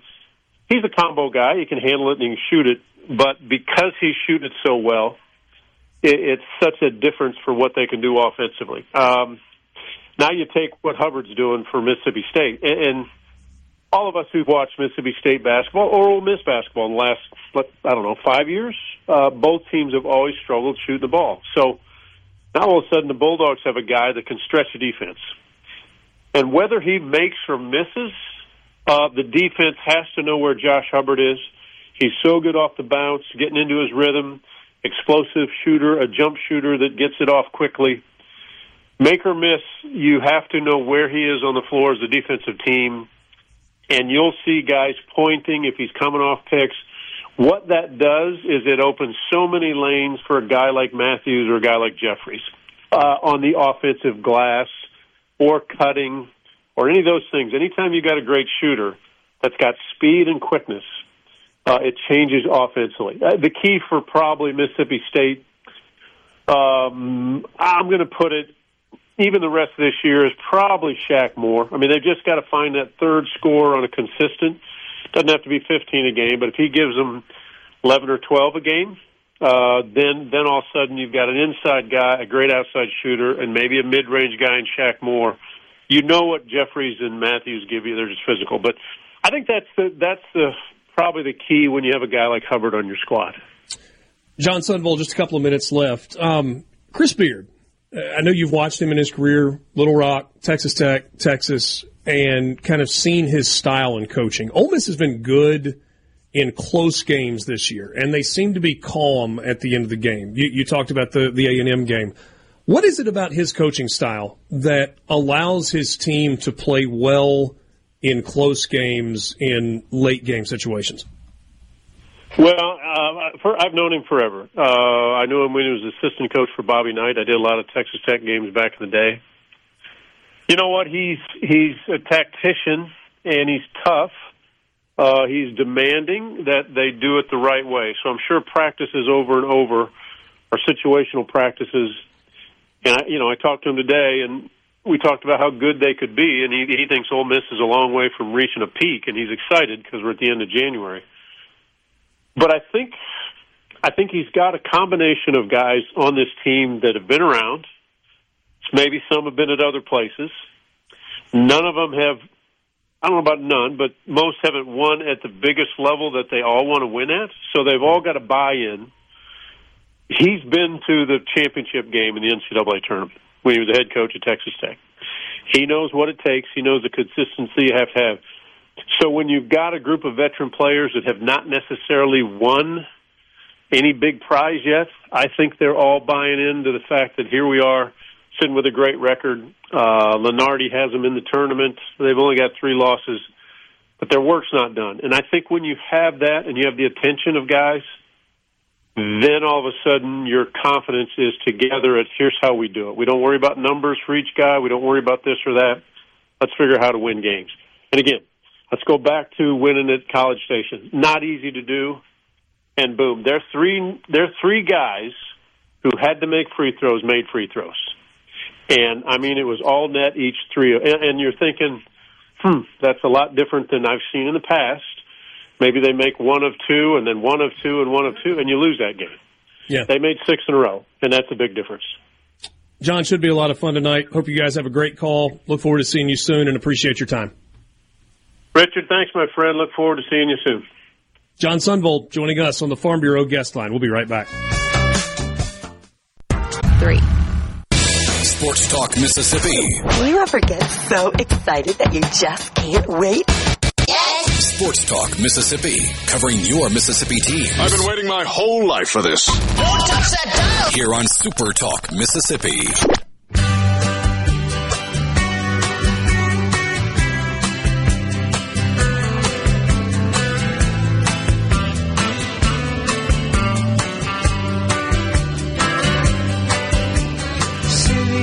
In the most recent chapter of Days of Florida State's lives, there is a new development in their case against the ACC. Florida State has amended their complaint in their lawsuit against the ACC, alleging that the conference engaged in, quote, self-dealing, close quote, when former Commissioner John Swofford made media rights deals that cost member schools millions of dollars while helping his son. The 59-page amended complaint, which was filed in Leon County, Florida on Monday night, adds on to the allegations of, quote, chronic fiduciary mismanagement and bad faith, close quote, that Florida State made in its initial lawsuit back on December 22nd. They are trying to get a declaratory judgment to void the league's grant of rights and withdrawal fee as unreasonable restraints of trade in the state of Florida and not enforceable in their entirety against Florida State. Here's the ugly part of it. In a new section titled the 2010 ESPN Agreement, Florida State contends that Swofford insisted in conversations with potential bidders for ACC media rights back in 2010 that Raycom Sports be included in any new deal that the ACC signed. They had a long partnership with the ACC but were struggling financially and needed to keep a package of ACC media rights for survival, according to the complaint. And John Swofford's son, Chad Swofford, worked for Raycom at the time and eventually became a vice president and general manager at the company. As a result, ESPN sublicensed a package of Tier 2 and Tier 3 rights to Raycom for $50 million a year. And the complaint states that the package, quote, provided Raycom with more marketing and media rights than it had before, including syndication, ACC properties, and digital rights. This is getting ugly. Do they have a home? Do they have somewhere to go? I don't think the SEC is a home for them. And I'm not convinced that the Big Ten is. And if it's not the SEC and it's not the Big Ten, then what are we even doing here? Going to join up with Notre Dame, 2-team conference. I think that, it's not a profound thought of mine. I think the obvious thing, when you look at what's going on with Tennessee and their response to the NCAA, which is using their own words against them to show how ridiculous the current structure and model of everything is. When you look at this Florida State deal and TV rights and conference expansion, this is headed in one direction. And it may not be 5 years or 10 years from now, but eventually we're going to a place where college football is an entity that stands on its own, governed by not the NCAA. That's where this is headed. We already have precedent. Because remember... But your previous question to me is the most important one right now. Yeah. Like, I don't disagree with you. It's coming to a head. It's gonna look different. At some point in the not too distant future, I do think it's going to look different. But to me, your original question is the important question: do they have a home? So, you made a joke. Let's be independent with Notre Dame and form a 2-team conference. Yeah, that's not a real possibility. They could bring in Washington State and Oregon State and have a 4-team conference. Who knows? Here's the problem. Notre Dame makes a bunch of TV money from NBC, but not enough to sustain everything. And so what have they done? They've gone out and forged a partnership with the ACC and all of their other sports except, men's hockey, and they play in the Big Ten and that. If the if Florida State completely burns its bridge with the ACC, which they are doing everything in their power to do, and they don't have a home, Morky, to what end is all of this? They cannot, as an independent, make enough in television revenue to, I don't even know if they can make more than they're going to make in the ACC as a standalone. Maybe the goal is just to rip up their agreement and start over and have a better, more short-term one. Maybe that's what they want. Because they could get more money than they're currently getting if they got to start over right now. The Certainly ACC could? Yeah.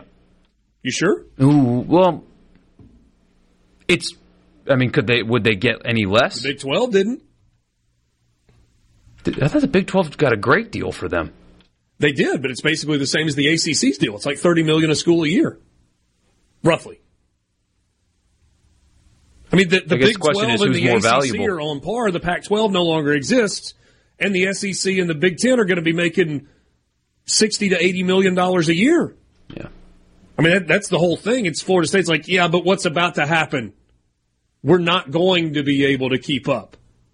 If you don't have a landing spot with one of these two leagues, to what end for all of this? It just doesn't make a whole lot of sense. But it's ugly. I mean, it is soap opera of soap operas. And is a mess. And it's all their fault. All they had to do was just expand the playoff a year earlier, and Florida State would have gotten in, and they wouldn't be mad. I mean, you're not lying. Bunch of idiots. Sports Talk Mississippi, 5 o'clock hour coming up with you right here in the Pearl River Resort Studio.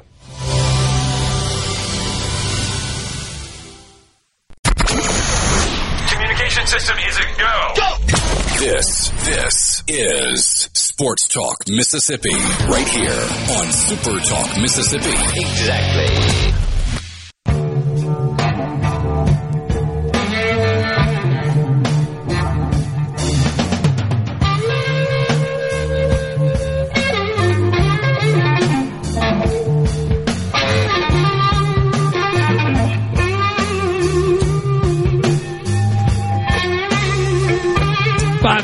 Hour with you. This is Sports Talk Mississippi. Thanks for being with us in the Pearl River Resort Studios. Pearl River Resort, home of live entertainment.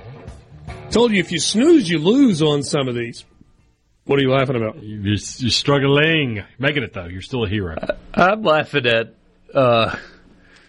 shocker, Lane Kiffin on Twitter. Oh. I'm just saying, like, your voice, you're still working hard. It's closer than it's been. I know, but you had a moment there where you were like... Sorry, let me clear my throat. Yeah.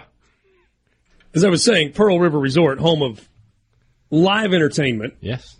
Ron White sold out. That's not surprising. Still get tickets for the Wallflowers. What was the other one? Brian McKnight. Brian McKnight. That's later in the summer. Kool and the Gang also.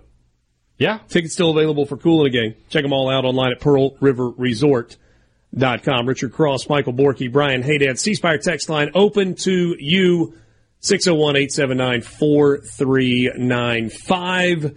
Give your business the edge with gigabit fiber internet from C-Spire Business. Check them out, cspire.com/business. So what did Lane Kiffin do to make you laugh? First, while you're looking it up, because it's part of what we were planning on anyway. This is the college football fix. It's driven by Ford and your local Mississippi Ford dealer. Log on to buyfordnow.com and find out why the best-selling trucks are built Ford tough. You can test drive one at your local Mississippi Ford dealer today. Is this the response to Phil Steele, the one that you're getting? Phil Steele. He's just making the observation that everybody's made. But still. Phil Steele says, sources, Auburn set to hire DJ Durkin as defensive coordinator. Lane Kiffin, quote tweet, Ole Miss, Ole Miss, Ole Miss. If you can't blank them. Just fill in the words however you... If you can't beat them, join them.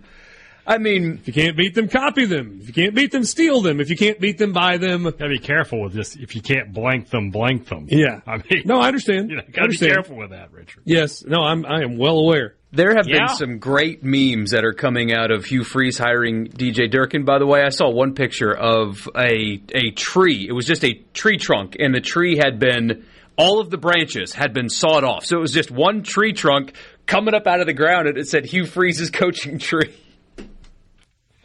Rough.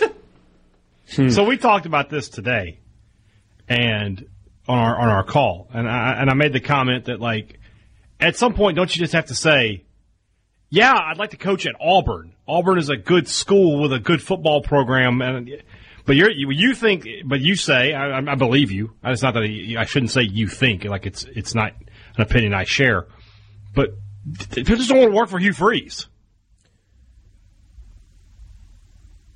College football coaching, to a certain degree, is about trust, right? You need to be able to trust your staff. You ever put your life in a man's hands, ask him to put his into yours? I'm not talking Houston Nutt circle of trust here. I am very much in the land of the uninvested in that circle. But you've got to be able to trust the people that you have on staff. Yeah. But college football coaches all over the country hire people that they've never worked with before. Hire people that they have no connections with. You know why? Because they see that there are good coaches out there. Mm-hmm. Over the course of their career, they have built relationships, fostered relationships, developed relationships, had a culture within their program that assistant coaches talked about. There may not be a bigger gossiping group of people on planet Earth than assistant coaches. They talk to each other. They know what it's like. That they knew what it was like to work for Nick Saban. You know what you're getting into in working for Lane Kiffin. And frankly, what you are getting into working for Lane Kiffin has evolved. Mm-hmm. It's different. It's different than it was 10 years ago, for sure. Oh, it's different today than it was 4 years ago. Okay.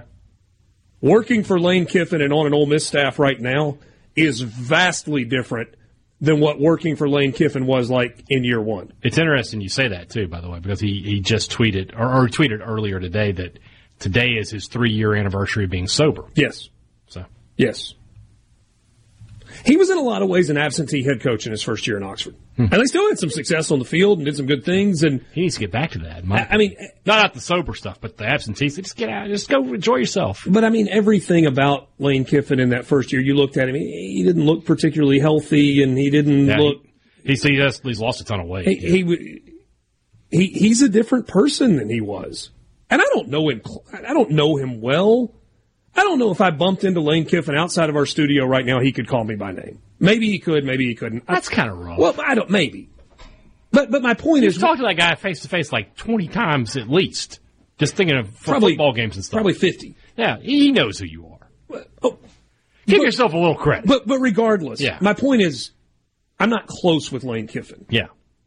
I know him. Yeah. We would speak, maybe shake hands, whatever. But I've been around enough and seen enough that I can tell you definitively he is different than he was in his first year. But this isn't about Lane Kiffin right now. It's not really what we're talking about. No, we're talking about Hugh Freeze.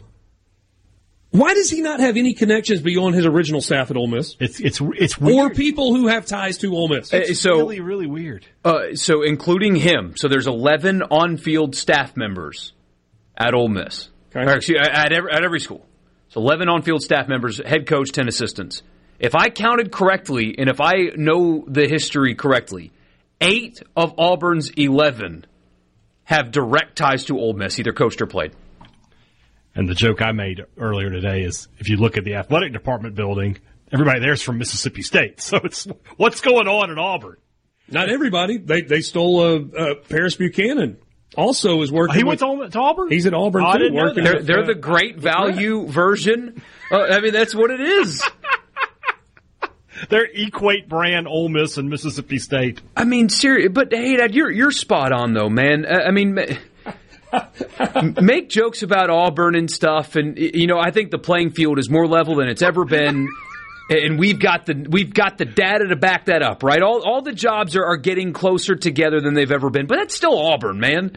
They have a recent national championship and a recent trip to the national championship. Yeah. And that staff that Hugh Freeze assembled is unbecoming of what should be the standard at Auburn. Now, they're all chest thumping and all that, and they can do that, and then they're going to start losing on the field, and they'll realize that they were wrong. But, man. And the Auburn fans right now are stuck on, we're living rent-free in your head. I want Mississippi State and Ole Miss, Mom. We have Mississippi State and Ole Miss at home. Yeah. It's Auburn. This is a good staff for Vanderbilt. It's a really good staff if Clark Lee hired it at Vanderbilt. See, I think Derek Nix is a good coach. This way, it's a really good staff, but he's never called plays before. He's the OC. He's never called plays before. That's what Auburn had to settle on for offensive coordinator. A guy that's never coordinated offense. He's not going to call plays at Auburn. Well, he will. Freeze has already said publicly he's calling plays. He will when they play poorly. He will. It's true. It's true. I decided to let Derek have a little more freedom this week and come up with the game plan, and it just didn't work the way we wanted it to.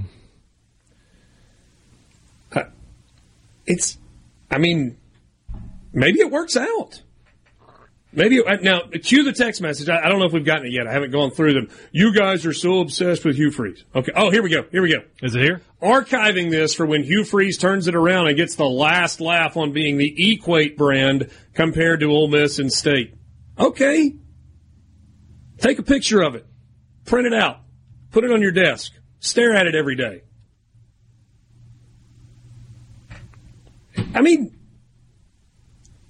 I don't know how many times I have to say, over and over and over and over. And Hugh Freeze is a pretty good football coach. That's not even the conversation we were having. The conversation is, why can he not hire a staff beyond, the 20 people he knows in college football? Stat of the day, number one for you, by the way. DJ Durkin's defenses since 2016, scoring defense. So points per game is a bad statistic now, because if you're looking at 2014 and measuring a defense to today, well, that's flawed because nobody scored as many points back then as they do now. But, so scoring defense, national rank. 2016, Maryland, 74. 2017, 120. 2020, when after the tragedy happened at Maryland, got back into coaching at Ole Miss. In 2020, was 118. In 2021, 51. In 2022, 25 with Texas A&M's 5 stars. In 2023, number 36. Scoring defense. Larry and Mize, why do y'all hate Freeze so bad? Hates. Hate's a bit of a strong word. I'm not a big fan. I think he destroyed Ole Miss's football program, and he was pretty vindictive to me personally. That's why I'm not a fan. Why do you love him so much? Or maybe you don't. Maybe you're just being funny and asking the question.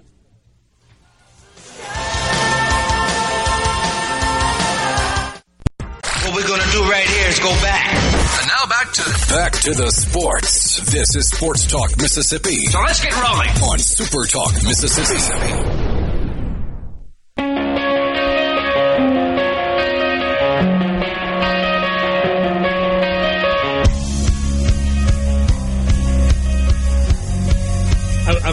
For the rest of my life, when I hear this song, it's going to take me to Mizzou Arena, and I'm going to hear their students chanting about their good wishes to their friends from Kansas. There you go. Or not so good wishes.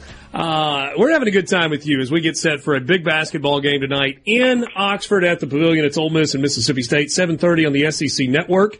You can listen to the game on Mississippi State's radio network or the Ole Miss radio network on many of these SuperTalk stations. If you're listening to the Ole Miss broadcast, you'll hear the voice of the Rebels, David Kellum, and the color analyst, Mark Dukes, who joins us this afternoon to talk about it a little bit as well. Coach, happy Tuesday. Yeah. We had sunshine today. We got a big basketball game tonight. Let's do it.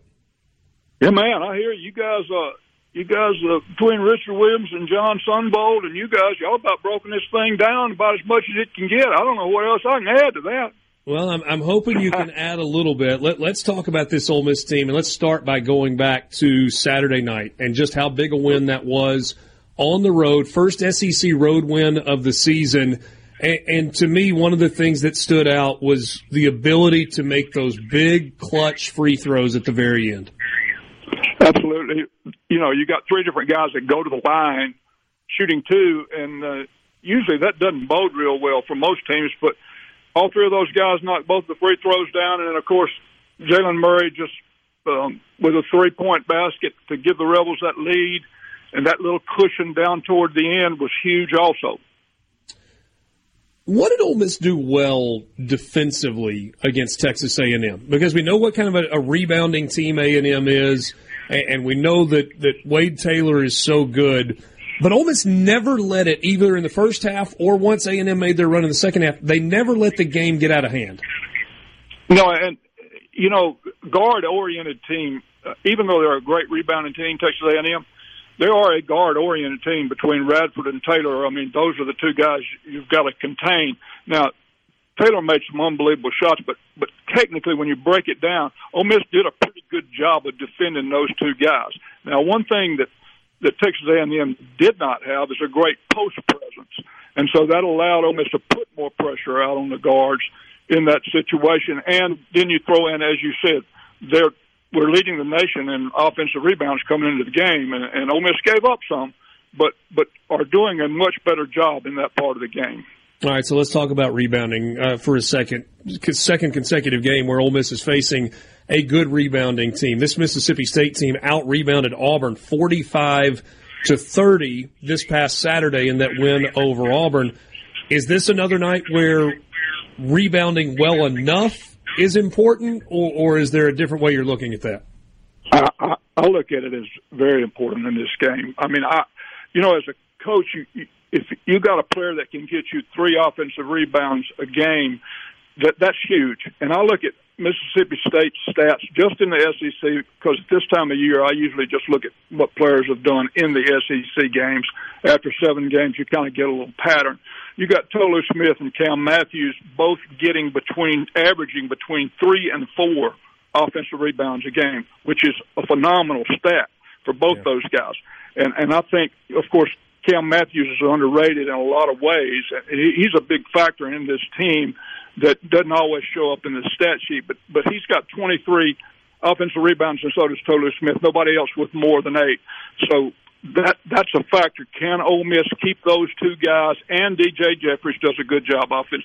Can they be kept from getting 3 to 4 offensive rebounds each in this game? That is going to be a huge factor. And another huge factor is, can Ole Miss get out and get some easy baskets off their defense or off rebounding outlet and beating State down the floor, getting a 3-on-2, 4-on-3 situations. Those are all big factors in this game.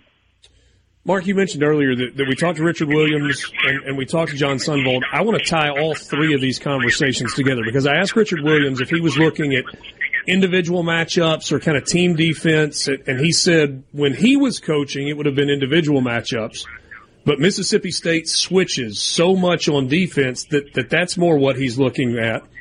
And then when we talked to John Sunvold about an hour ago, he said, Ole Miss plays more of a motion offense that makes it harder for teams to switch than a lot of the just kind of high pick and roll teams. So when you're looking at matchups in this game, what stands out for you? Well, going back to that whole conversation with John and Richard, I think Chris Beard does a great job in attacking matchups. I think that's a big part of his offense. I don't think there's a lot of as much screen setting, except for the high ball screen, so that teams can't switch, so that he can keep the matchups the way they want them. I think Al Flanagan is going to be huge in this game with his matchup because he's probably the best guy at getting to the rim Ole Miss has got. And, of course, Jalen is also good getting to the rim, too, but there's a size factor with him, obviously. But I think getting to the rim is going to be a big part of this game. Getting to the rim and they're finishing, and when you don't finish, get to the foul line and shoot free throws.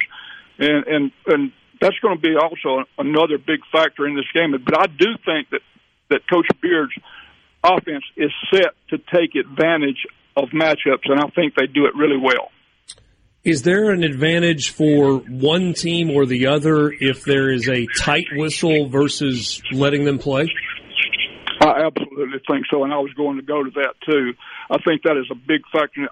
I'll be honest with you. The Mississippi State-Auburn game Saturday was the most physical basketball game I've seen this season.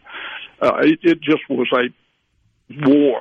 I mean, in the paint, you say Tolu didn't have a good game or Janai Broome didn't have the game he normally. Well, they couldn't because they were in there. There was so much body contact between the two of them and Cardwell in the post that it looked like a WWE wrestling match. So it was really hard for either one of them to score and have their usual games that they have because of the physical play. And I think that's going to be so big. Do you like that? Do you like it when they're able to play like that? No. Personally, no. I like to see. I don't like to see it have just to be a fight to get a basket or a fight to get open or I'm more of an offensive-minded guy probably than either one of these two coaches. So, but I don't like it that way. But I do say this. I will say that I think that would be to Mississippi State's advantage because I think Cam Matthews is one of the most physical players around, and Tolu with his body, and then they can throw the big man Bell, Jimmy Bell, in there with that big body of his and be really physical also. There's no question about that. So we've mentioned Tolu Smith a couple of times, and he's such a skilled offensive player, 10 feet in, maybe even stretching out to 15 feet in and working it down. What's your best guess on Ole Miss's plan for defending him tonight? Well, having seen this before with a couple of the bigs that Ole Miss has played against this year, what I have seen so far, and I really don't know what will happen tonight. I can only judged by what has happened before, but usually Coach Beard looks at that situation and tries to see if his guy, whoever might be there, Cisse, Sharp, whoever might be guarding Tolu, can he guard him one-on-one effectively or fairly? He's not going to always guard him effectively, but he can be fairly effective guarding him. He will not double down.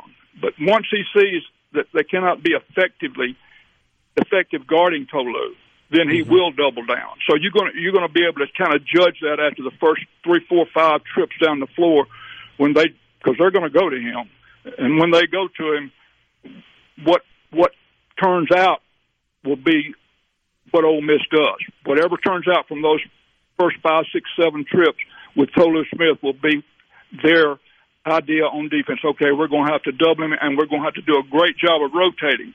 Because Mississippi State, Tolu's not a bad passer from the post. I don't think he's made a lot of turnovers, but I think he can find the open guys. It's the Ole Miss rotation on defense after the double team is hugely important. Visiting with Mark Dukes just for another minute or so. If I said to you there is an Ole Miss player who emerges and has a really big game tonight, or needs to have a really big game tonight, who would you single out as that needing to be? Jamin Brakefield needs to have a big game tonight. I think Jalen Murray is going to have his game. I think Matthew Morrell will. It boils down to me, and Al Flanagan is going to be tough defensively, going to be tough on the boards. On the offensive end, I think it boils down to Jamin Brakefield having a game similar to what he had at Texas A&M. All right. Well, there's the breakdown. I think we've covered it. Coach, it feels like this has a chance to maybe be one of those classics in this series. Are we crazy? I think it's a last two minute game and maybe a last possession game. That's my feel. The atmosphere is going to be great. I think the only reason Ole Miss is even favored in this game by 1.5 is because Beard has brought back the home court atmosphere and home court advantage. I think that's the only reason Ole Miss is favored in this game, and I think it'll be a great atmosphere. You can hear Mark Dukes alongside David Keller tonight on the Ole Miss Sports Network from Learfield. Their pregame show starts at 7 o'clock, tip-off at 7:30 from the Pavilion. Mark, thanks so much for your time. Great catching up. Thank you. Enjoyed it. Mark Dukes from the Ole Miss Radio Network joining us on the Farm Bureau guest line. Check out favorites.com and go with the home team, Mississippi Farm Bureau. No hesitation from him in the player that needed to have a big night for Ole Miss. He said Jamin Brakefield. We're back with you after this. If it's sports in Mississippi, you'll hear about it here. Sports Talk Mississippi.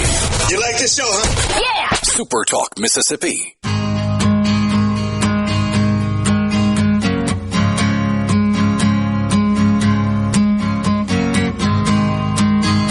Sports Talk Mississippi is brought to you in part by Visit Oxford. Find them online at visitoxfordms.com. Follow along on all of their social media channels, Visit Oxford MS. If you were doing that, you saw earlier today that the announcement for the Double Decker Arts Festival music lineup has been released.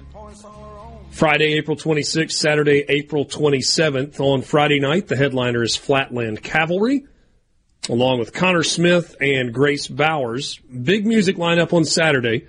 Brittany Howard, Christone Kingfish Ingram, Neil Francis, Charlie Mars, Bass Drum of Death, Jamie Wyatt, Billy Allen and the Pollies, and Kenny Brown. Now, Michael Borky, you probably are resident music guy. Hey, Dad, different type music, more of a music guy than me.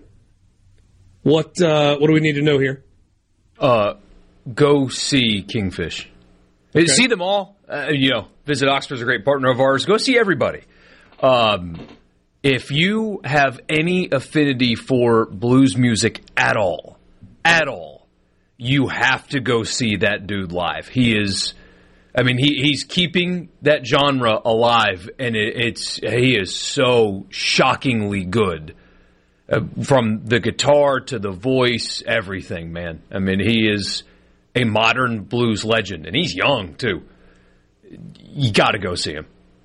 A lot of nostalgia for some folks with Charlie Mars playing. I was about to say, are we going to the Sigma Chi house to see him? Where is that stage? Wouldn't you like to meet my friend Colin Broken Arrow? We in a time machine? We're going back to 1996. I can't wait. I got some local influence with Bass Drum of Death. Yeah. So, be a lot of cool stuff. You can check that out on the Visit Oxford MS Twitter feed or go to doubledeckerfestival.com. Doubledeckerfestival.com. That'll be fun. April 26th, 27th. Weather's going to be spectacular. Calling it right now. I would take today's weather that weekend and ask zero questions. Yeah. Be like, it's a little chilly. We'll deal with it. Is that an off weekend for or not off week, but a road weekend for Ole Miss? It's Alabama baseball, I believe. I thought you knew. At home? I am looking it up, though. I just can't remember. There's so much going on in April 26th, 27th, is that what you said? Yeah. Yeah, Alabama at home. So you got home baseball that weekend. It's a Thursday, Friday, Saturday week. Oh, okay. So you get to Oxford on Thursday. Stay the whole. You got an extra day to stay in Oxford. Just let it rip. There you go. Let it rip for the weekend. It'll be a fun one. Boy, did we watch the AFC and NFC championship games.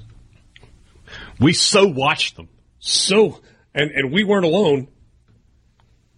55.5 million, Borky, on the AFC championship game. It was an all-time record? All-time record. Okay. Only to be slightly one-up by the NFC championship game when 56.9 million people watched, most since 2012. And I don't remember what the 2012 game was. Well, quick Google would bring that up. But Niners, Falcons. Remember when the Falcons used to play big games? Such a distant memory. Yeah, it's unbelievable though, man. The football, frankly, true. Football's on a heater. College football numbers are way up, but look around at other sports. Basketball's down. College basketball's doing okay. NBA's down. Yeah. Major League Baseball's down. We are a football country. But it's not it's not just sports. It's literally everything that airs on television is down. Everything but except football. Super Bowl's going to have like $125 million. Yeah. You think it goes that big? Yeah, because of the Swift thing. They'll pick up some viewers that they would not have ever had. Oh, for Super Bowl Swifty 8. Yeah. I mean, that's not even, we're joking around, but like, there are people who don't watch the NFL who will watch the Super Bowl because their girl's guy is playing in it. I mean, there's just no question about it. I've seen, hey, I know you sent me the message board post about how this funny. is like, it's a covert op, but I found Borky's 24/7 burner finally. You've got the fringes of political commentary that are now claiming that it is all a work, all of it, that the entire Kelsey Swift relationship not only is for publicity, but it is for it's political shots, elections, citizen mind control. You know, I know a work. I feel like I know what a work is. Yeah. This is not a work, I don't think. I think they are actually a couple. No, hey, Dad, because athletes definitely do not date. Famous football players definitely don't date famous women. It just, that never happens. This is so unique in that space for sure. Like when Christian McCaffrey. She's a different level of famous. She is, but I mean, if I were Travis Kelce, I would have shooting a shot for Taylor Swift. I mean, it worked.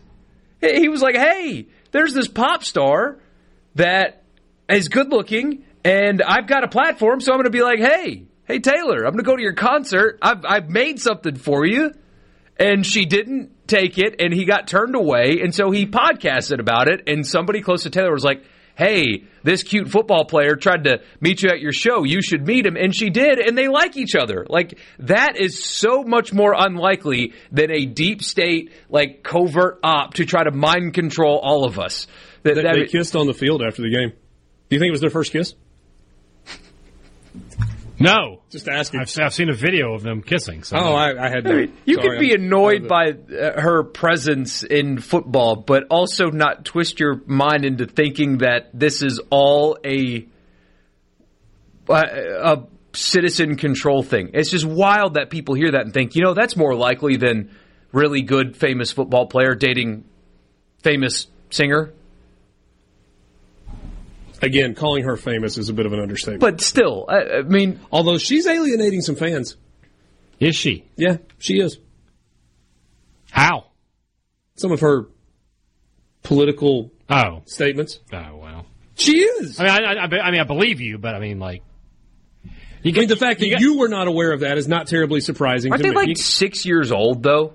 Like, aren't they really old political statements where she stopped doing that because somebody close to her said, hey, don't do that? Because Democrats buy, or Republicans buy sneakers, too? Yeah, you got to not care what people say that are your entertainers. It's a good point. I don't care. It's like Anne Hathaway's either a good actress or she's not. Yeah. I don't really care what she My favorite band is Pearl Jam. They are one of the most liberal groups of people you'll ever meet in your life, but I love Pearl Jam. Do you like Green Day? They're okay. Well, I mean, not my favorite. Again, your point is the same. Yeah. Did you see a big lib anyway, so I mean, I'm not surprised that you like Pearl Jam. I am the most lib guy. What's your favorite Pearl Jam song? My favorite Pearl Jam song is Dissident. The Pearl Jam song I would like played at my funeral is I Am Mine. Not 21 Guns? No. I Am Mine has a line in it where he says, I know that I'm born and I know that I'll die. The in-between is mine. That's always resonated with me. Okay. It's very self-centered of you, but okay. I mean, it is mine. Yeah. I mean, in between, shouldn't you be there for everybody else? That's part of my life, though. Okay. So, I'm here for you, Richard. This just kind of got deep, didn't it? It did. That was actually pretty awesome. Yeah. By the way, Jason Kelce is the cooler Kelce brother. Well, it's because he's fatter. I mean, it's just a fact of life. I don't know what to tell you about. I just like it. Oh, wow. Jeez Louise. I've listened to their podcast, and I think Jason's, like, wholesome. And our text line is...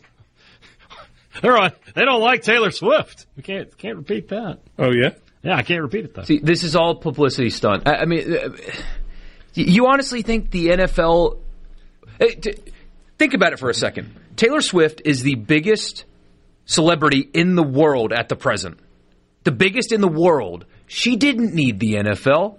So, yes, the NFL is benefiting from her, but you also have to tell me what she is benefiting from to make that conspiracy make sense. Why does she need the NFL? She doesn't. I'm not listening to any more of her music. She sells out stadiums 5 nights in a row in Brazil. She didn't need the NFL. No, but it certainly has not hurt her. No, but... Hey, by the way, just forgive me for derailing this conversation. Is tight end the most important position in the Super Bowl this year? Yes. Given the 2 tight ends that we're going to see on the field. It's important. It's very important. I know they're not facing off against each other. Absent quarterback. Yeah. Well, yes. Yes, absent the most important position in all of sports who has to deliver the rock. Yes, I'm with you. The rock. Got a buddy says, good friend of mine at his funeral this past summer had... he texted you? There he goes. No, off he goes. My Pearl Jam played at his funeral. The guy who had the funeral texted you? No, he did not. About to say. The friend texted me that said his friend that was played at his funeral. Well, there you go. That's a good choice. John Bond chimes in. John Bond sends you a text about Pearl Jam? I hope. No, it was about dating somebody and it being a failed undercover operation. Yeah. Did they try to hook him up with like Miss Mississippi one time or something? Donna Dixon was who he says? Wait a minute. Hold on, Chief. Hold on. John Bond tried and dated Donna Dixon? He says, hey, I went out with Donna Dixon and it was a failed undercover operation. I had the great John Bond. I had a great amount of respect for John Bond anyway, but it just went up. The one and only, the great John Bond. Man, that's awesome. Sports Talk Mississippi. This has been a fun afternoon. Hope you've been with us for the whole ride. We'll wrap it up coming up next. Now, back to Sports Talk Mississippi. It doesn't get any better than this. On Super Talk Mississippi.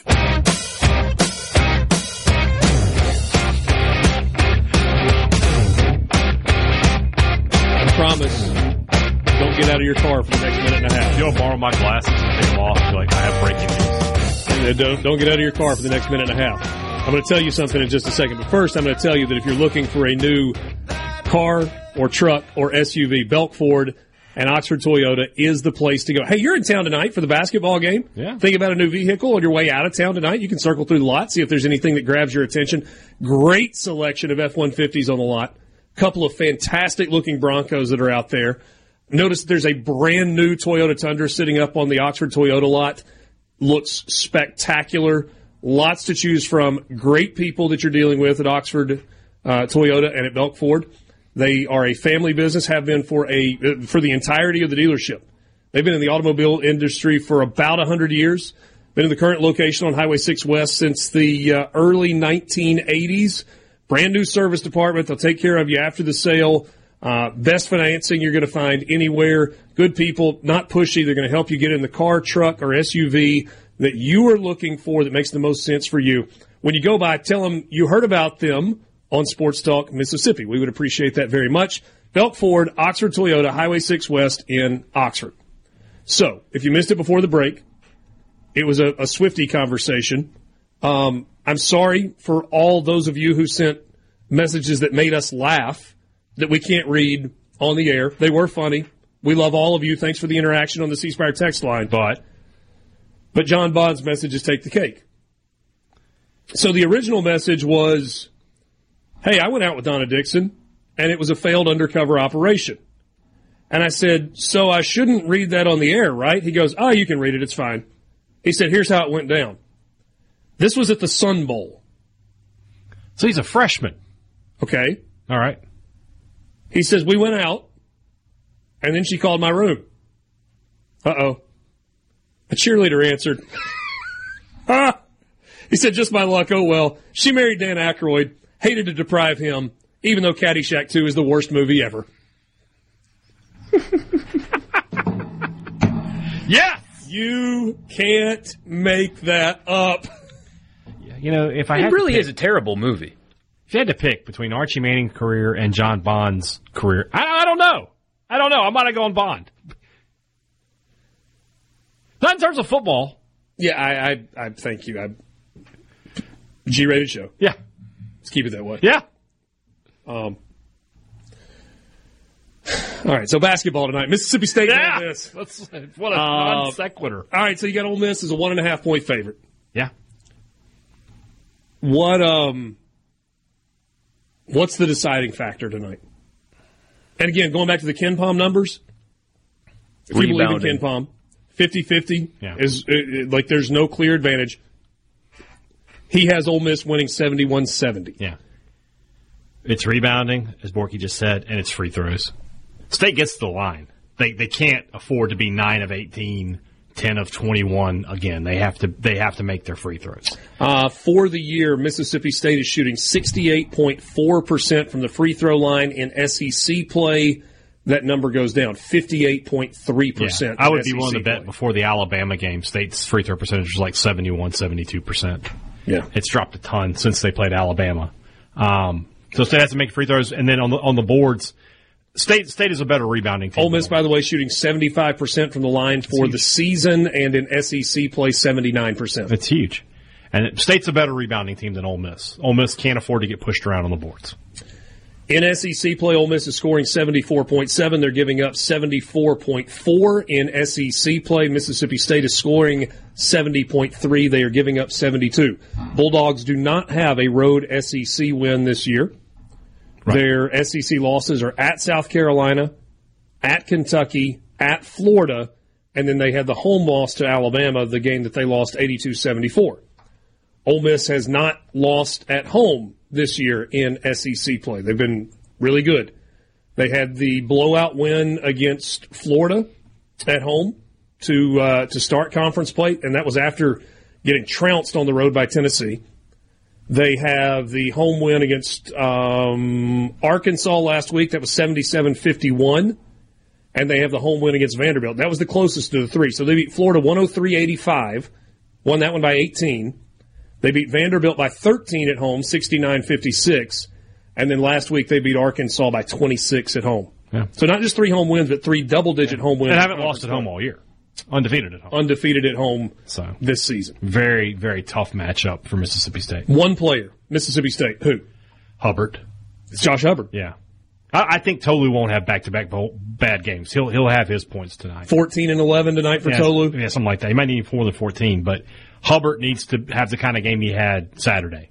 He can't have this kind of game he had 2 Saturdays ago or last week. He needs to be between 15 and 20 points on reasonable shooting. Borky, one player, Ole Miss, who? I'm going to go with Brakefield, like Mark Dukes. Okay. And he's got to affect that game in a lot of ways, too. Not just scoring, but defense, rebounding, that kind of stuff. Need a complete game. Rebel Report, full breakdown from Michael Borky. You'll be able to get it tomorrow in podcast form. Thunder and Lightning, Brian Haydad and Robbie Falk. You'll be able to get it tomorrow in podcast form. And, of course, right here on Sports Talk Mississippi, we'll have the full breakdown. Thanks for being with us. Appreciate Richard Williams, John Sunvold, Mark Dukes, all joining us on the Farm Bureau guest line. Enjoy the basketball tonight. About an hour and a half from right now. It's Ole Miss and Mississippi State from the Pavilion. For Michael Borky and Brian Haydad, I'm Richard Cross. Good night from the Pearl River Resort Studio.